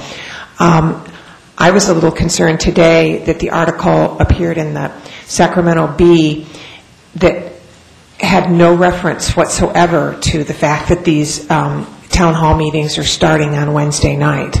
So this is a good time, I guess, for me to bring up that have these notices gone to the Bee? Are they going to be News Digest items? Have they been given to the writer Ryan Lillis, who covered this story and left out a big pivotal moment, I think? In fact, we were just talking about that. If you'll recall, Neighborhood Services sent out the calendar to 3,000 email subscribers, which includes individuals, associations, business associations, CBOs, the whole gamut. What we're going to do, we were just talking, is we're going to send out a press release, and in fact, the clerk's office has a tweet that they can use, so we can send out a tweet message to everybody subscribed to that, which tends to be the media, and alert them that they know so they can help us with this. And we can work on public information notices, like you said, public bulletin boards, that kind of thing.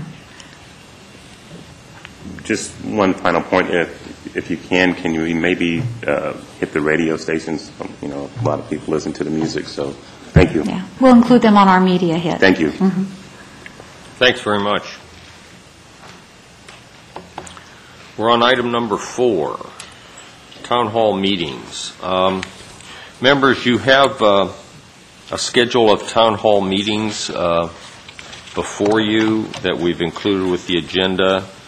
And then you also received today some presentation materials that we've developed kind of as a guide for those of you who will be speaking to the groups over the next month or so, I think we need to go to the schedule and find out who is able to attend these meetings and who will be the presenter, because I can't be at some of these meetings. So why don't we go to the schedule first, which is in your agenda packet. First one is coming up Wednesday at Natomas.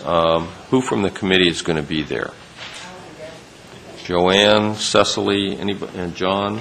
Anybody else? Okay. Good turnout. I can't be there, so who wants to be the presenter? Cecily? Okay. Chair Edgar, I just want to remind you here that we are not noticing these as meetings of the committee, and so if we reach a quorum, we've got a problem. Yeah, so, okay. Well, I only saw 4. Okay. Well, I just wanted to remind you of that. I can't imagine we'll have a quorum at each one of these, but it could be. Okay, Cecily will be at the 23rd. All right, how about Thursday, the 24th at Benelli? Okay. And Alan, Cecily, Joanne, and Joanne? Okay. Who wants to be the presenter there?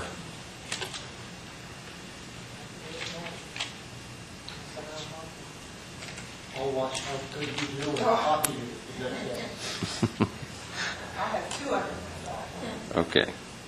Cecily, you want to do this one too then? Okay. And then in the pocket, Elk Grove, and Elks Lodge, who's going to be there? Okay.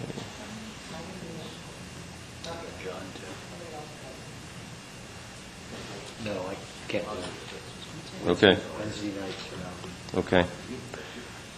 Okay. Who wants to make the presentation?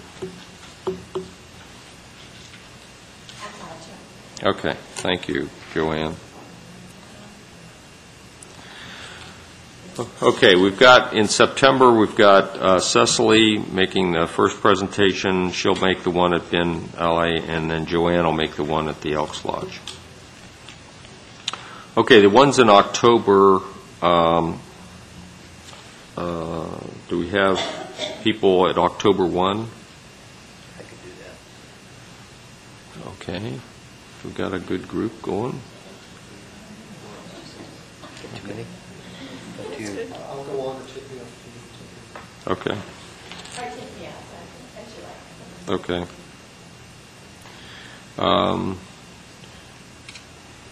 Who wants to make the presentation?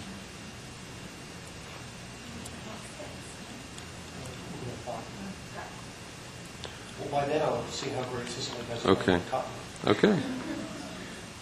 May I comment on that presentation, Beth? I'm not sure that we need to stick to a hierarchical concept of just one presenter. We really need to have open discussion. And Okay. What's your thought here? I would still have, as you're doing, I would have someone who's willing to chair it along the way. And frankly, even though I'm the minority on one issue, I think I have the capacity to do that, but it might be better to let someone else do it. But I would like to see some discussion from people who show up who support the mayor's initiative, the proposal of this group and others, and sure we need some reaction and understanding of what this committee is reporting. So it needs to be a fairly open discussion, not just a presentation. Okay, I kind of agree with that. Yeah. So for those people who are taking the lead on these presentations, it would be good to involve the other members that are there. That's good. That's a good idea. Okay. How about Tahoe Elementary? Here, let me make a suggestion on who is going to be attending these meetings. Mark, can we submit these names to you? And if we've got a Brown Act problem, let us know so that we don't violate that. So if you can kind of confirm your attendance at each of the meetings you plan to do, and then we'll kind of solidify that as we go along here. Okay. How about the Tahoe Park? Who wants to take the lead on that? Chet, you want to do that? I'll be there. Okay. I can be there. I'll be there. Okay. Sam Brannon?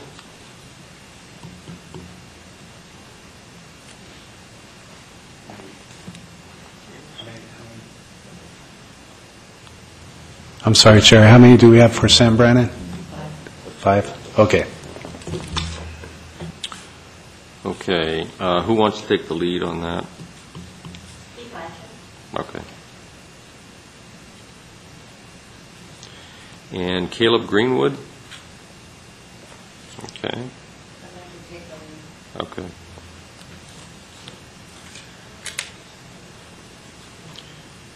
And let's see, on the 14th, Sam Pinnell?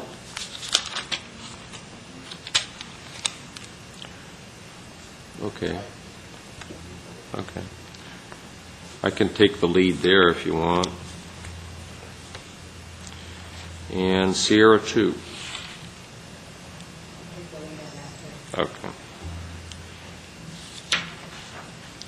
Tina, do you live in that neighborhood, don't you? Oh, that's right, you're gone. Okay. Unfortunately, I scheduled my vacation based on a prior schedule. Okay, Cecily, you want to take the lead then on Sierra 2? Okay. All right. Now let's, so we've got, did you get the leads on those individuals? Okay, could we have an email maybe on that? And then we'll get back to you on who's going to be there. And I kind of like Chet's idea of kind of collaborating and working this as a team. And for those minority reports, those individuals that have minority reports probably will be called on at those meetings to articulate their position. Okay. Ms. Hastings. I think at the meetings that the one element of the unknown will be the questions and comments from the audience members, some that may be very savvy and have reviewed all materials, and some that just came to the meeting. And so I think having especially having the participation of the committee members during that process is key, that we have, different people field answers according to, their skill set of understanding these issues. And I think also engaging people that make comments and that maybe don't have the benefit of an in-depth understanding, being able to maybe take that, have that turn into more of a conversation about why they may feel that way or what's behind that, so that we can really try to understand the issues. Okay. Anything more on this issue?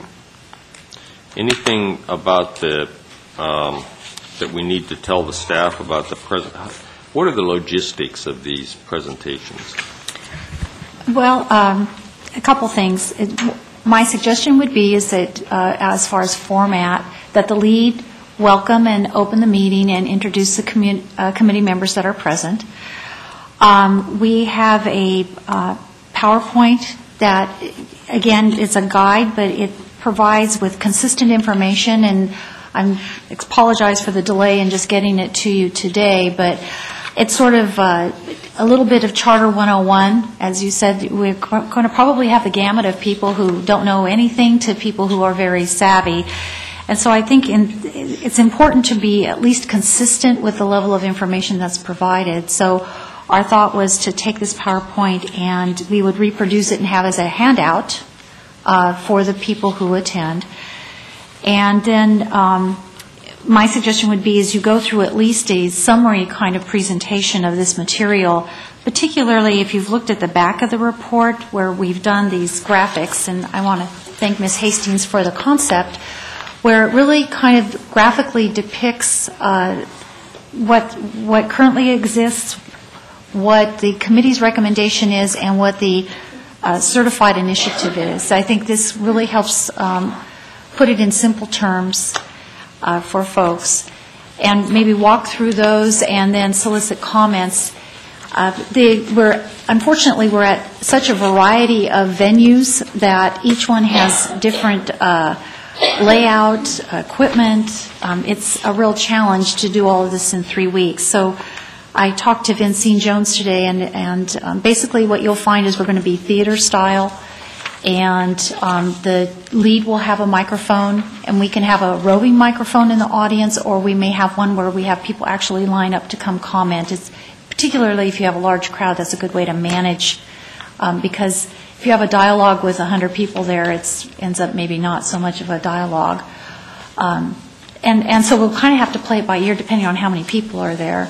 But that would be my suggestion on the format. And then we will be scribing, as we said, and we'll collect the comments.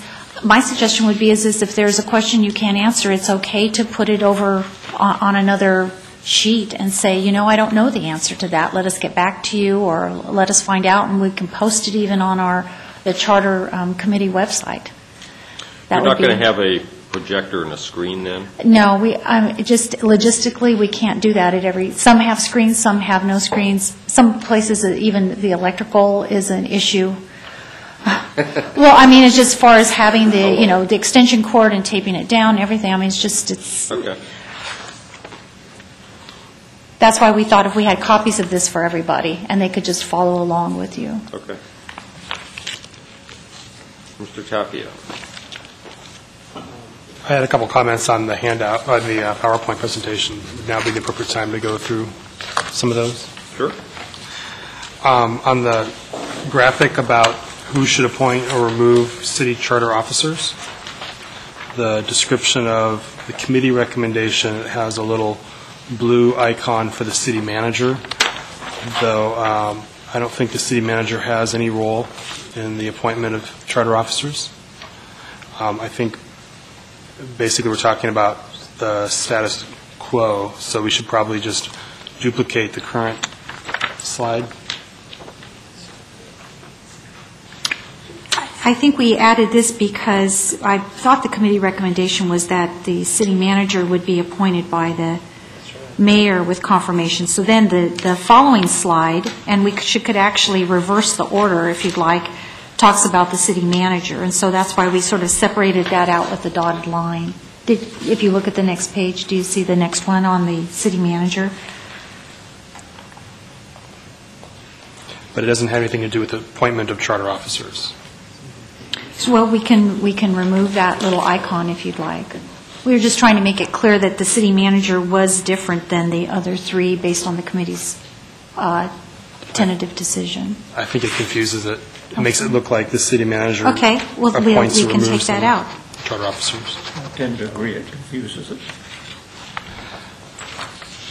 Now, which slide are you disagreeing with? Or it's the one that's facing right there. Who should appoint or remove the city? Yeah. You'll see the little purple icon for the city manager on the lower right. Okay, that is confusing. Why don't you just remove it? Okay, yeah. All right. Another one on the following page, who should appoint or remove the city manager. The bottom one, the committee recommendation, there's two icons. There's the mayor and the city manager. That's not what happens. That's not the committee's recommendation. The mayor, I was talking about that, but that's not what the majority report is. The mayor will nominate, and there's the text with confirmation of majority of the city council. But I think at a minimum you need to have the 8 other little icons representing the other members of the council, because this makes it sound like it makes it look like the mayor appoints and removes the city manager, and with confirmation of the majority of the city council written at the bottom, it's not clear enough.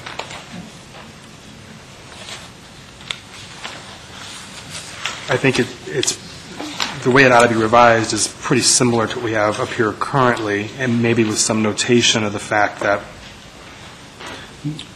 mayor nominates city manager, something along those lines. Who should appoint or remove the city manager?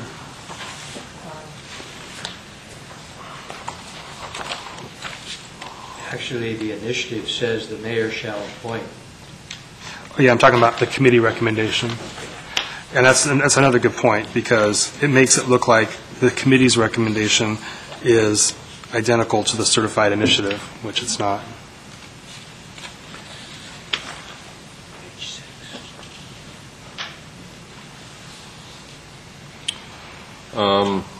Let's see. The recommendation of the committee was that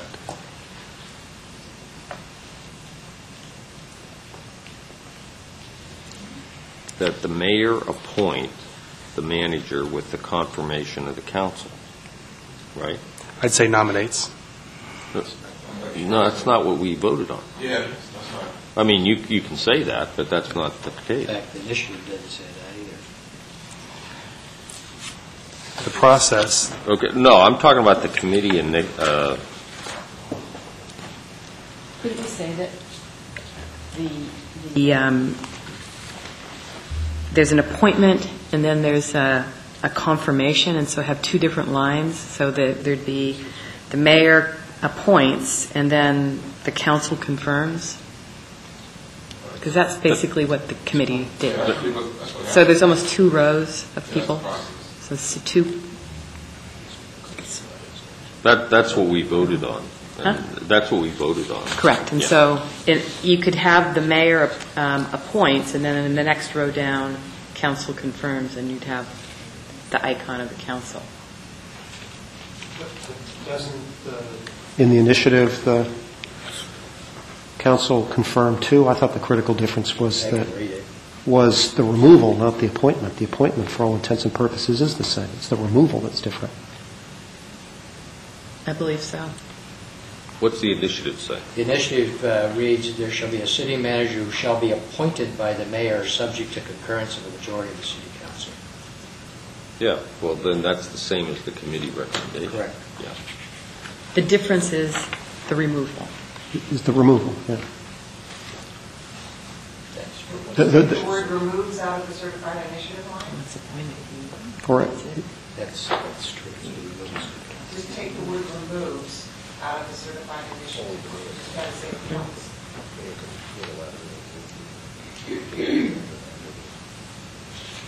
Actually, wouldn't you take the word removed out of the committee recommendation line? Or actually, The strong mayor initiative doesn't. well, you're right. I'm sorry. The mayor, under the committee recommendation, appoints and removes with the confirmation of the majority of the city council. That's absolutely true. In the initiative, the mayor appoints with the confirmation of the majority of the city council and can remove unilaterally. Yeah. Exactly.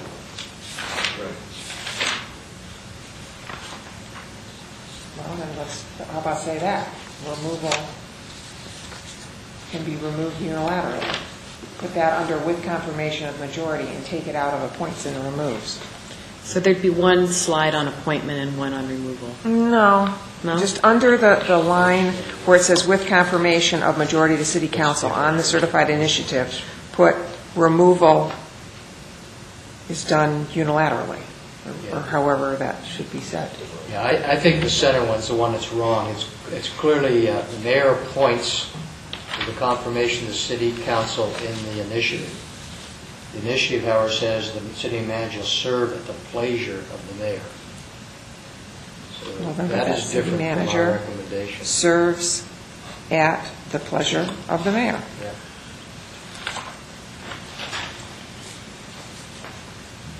I think people can understand what that means. Well, how do we change this chart then? That's, take, okay, the certified initiative section. Right. Remove the word removes Okay. from the center. Under with confirmation of majority of the council.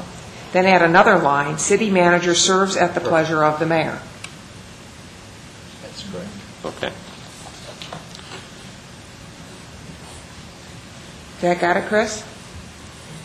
I think it might be helpful visually if you had the icons next to the point of the other council members, so that, the mayor could be the big icon here where he appoints, and have smaller ones for the council members referring to the appointment authority, so that, the appointment, to visually reflect the fact that it requires confirmation of the council. In both slides? Yes. That's why I was suggesting maybe a separate slide for appointment versus removal, so it doesn't get too jammed up. But you're the editor, so I'm going to defer to you. I think that combining, and some of them have been combined as we'll review, I think is probably a good idea, because I'm not sure, looking at it one way and then looking at it another, I like having it on one, because you can relate. You're hired, you're fired. It's not kind of maybe side by sides. Yeah, and maybe we're using Chris's idea with confirmation of the majority of the city council, have 8 very, very small little blue heads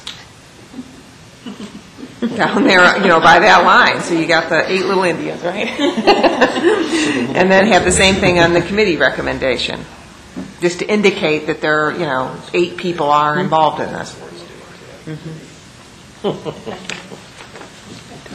That's appropriate.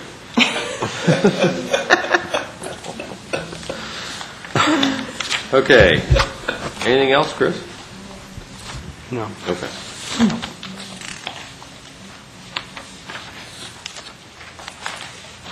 Okay, that I think underscores Chet's idea that we're going to have to do this as a team when we're out there, because this does take a little bit of an explanation. Right, and we are going to put together a version of this that has some speaking points, some details behind it that we'll email to all of you, so you can have, some notes. For instance, on the one with the appoint and removing of city employees, maybe talking a little bit about who are in this group of 800. It includes the department heads, which is, police chief, fire chief, heads of parks and recreation, and others, just so if you can add a little detail behind that when you're making the presentation.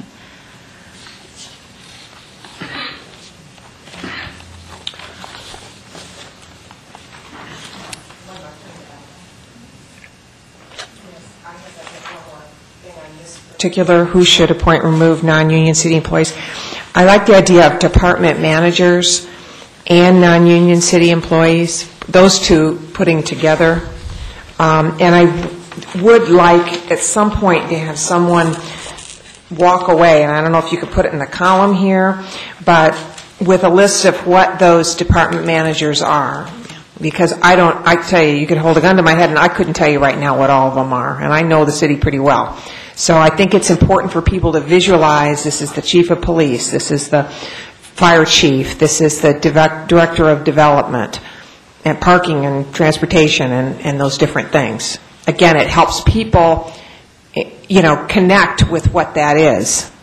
And the only other comment is the 800 plus and minus, that's much, much bigger and bolder. It looks kind of like a little thing at the end, and for those other than 775 people that aren't listed by little heads here.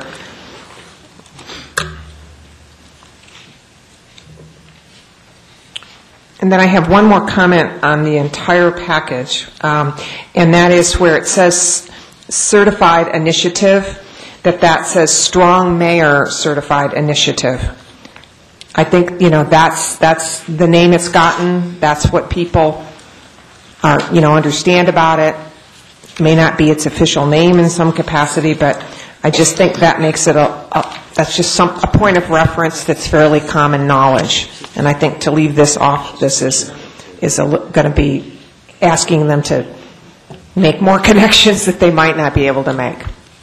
Well, that's the name of the initiative, too, and I understand that, but the term strong mayor, maybe I'm just being too bureaucratic here, but you can have a strong mayor in any form of government. I mean,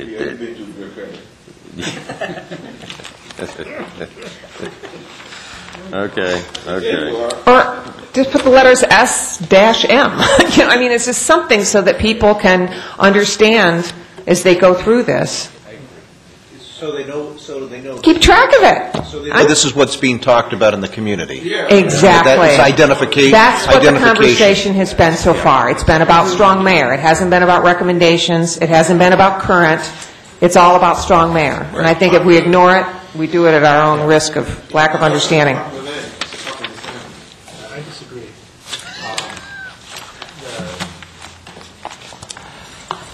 The National League of Cities model city charter describes what a strong mayor measure is, and it's not what is qualified. Others call it the boss measure, the boss mayor measure. I don't think that's an appropriate characterization either. I would just prefer to leave it the more neutral certified initiative. There's only one initiative that we're talking about. There's only one that's been certified. I think you can refer to it as a strong mayor if you want, but I think in the written materials, we just ought to refer to it as the legal name. Well,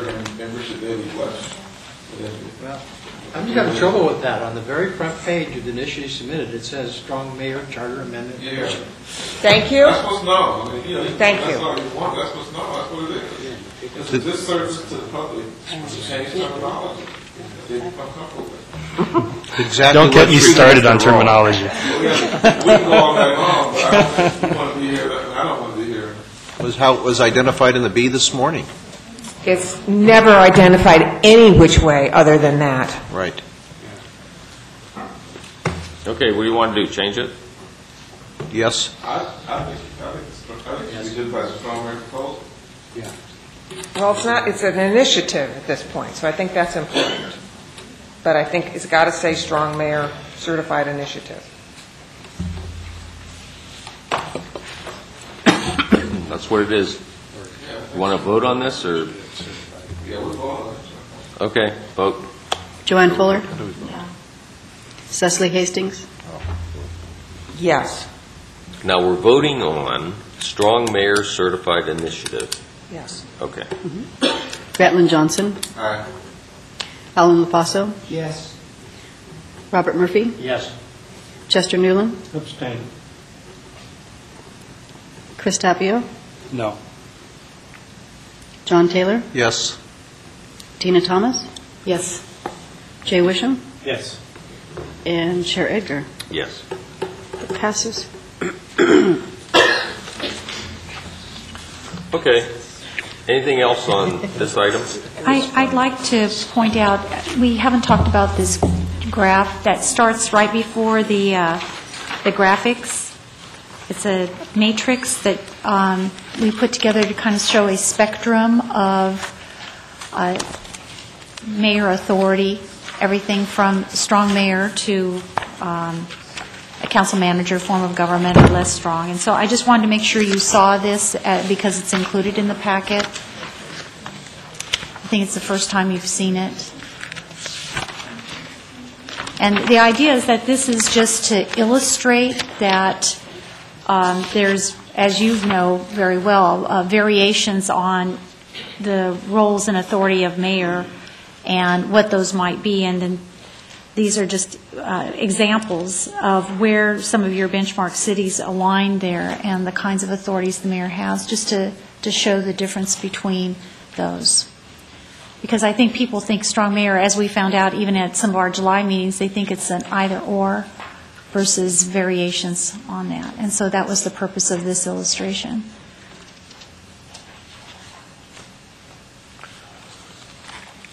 Okay, thank you. Cecily?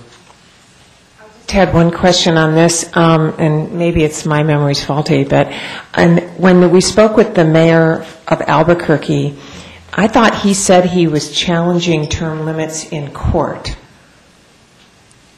that he had run for, there was some contentious thing, and he was trying to run again, and he was challenging them. So that would probably be a yes instead of a no, unless I'm totally off base.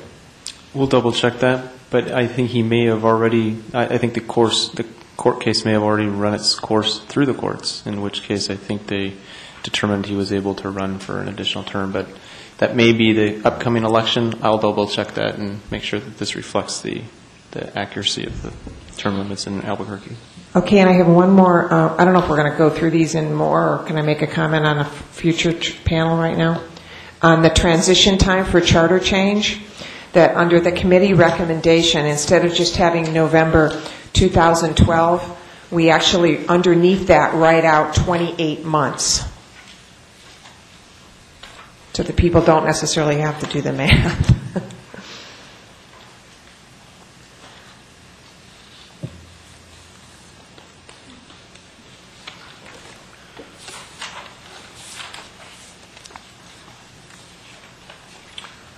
Okay. I think we're finished with that. Any public comments? Committee ideas or questions? We're adjourned. Thank you.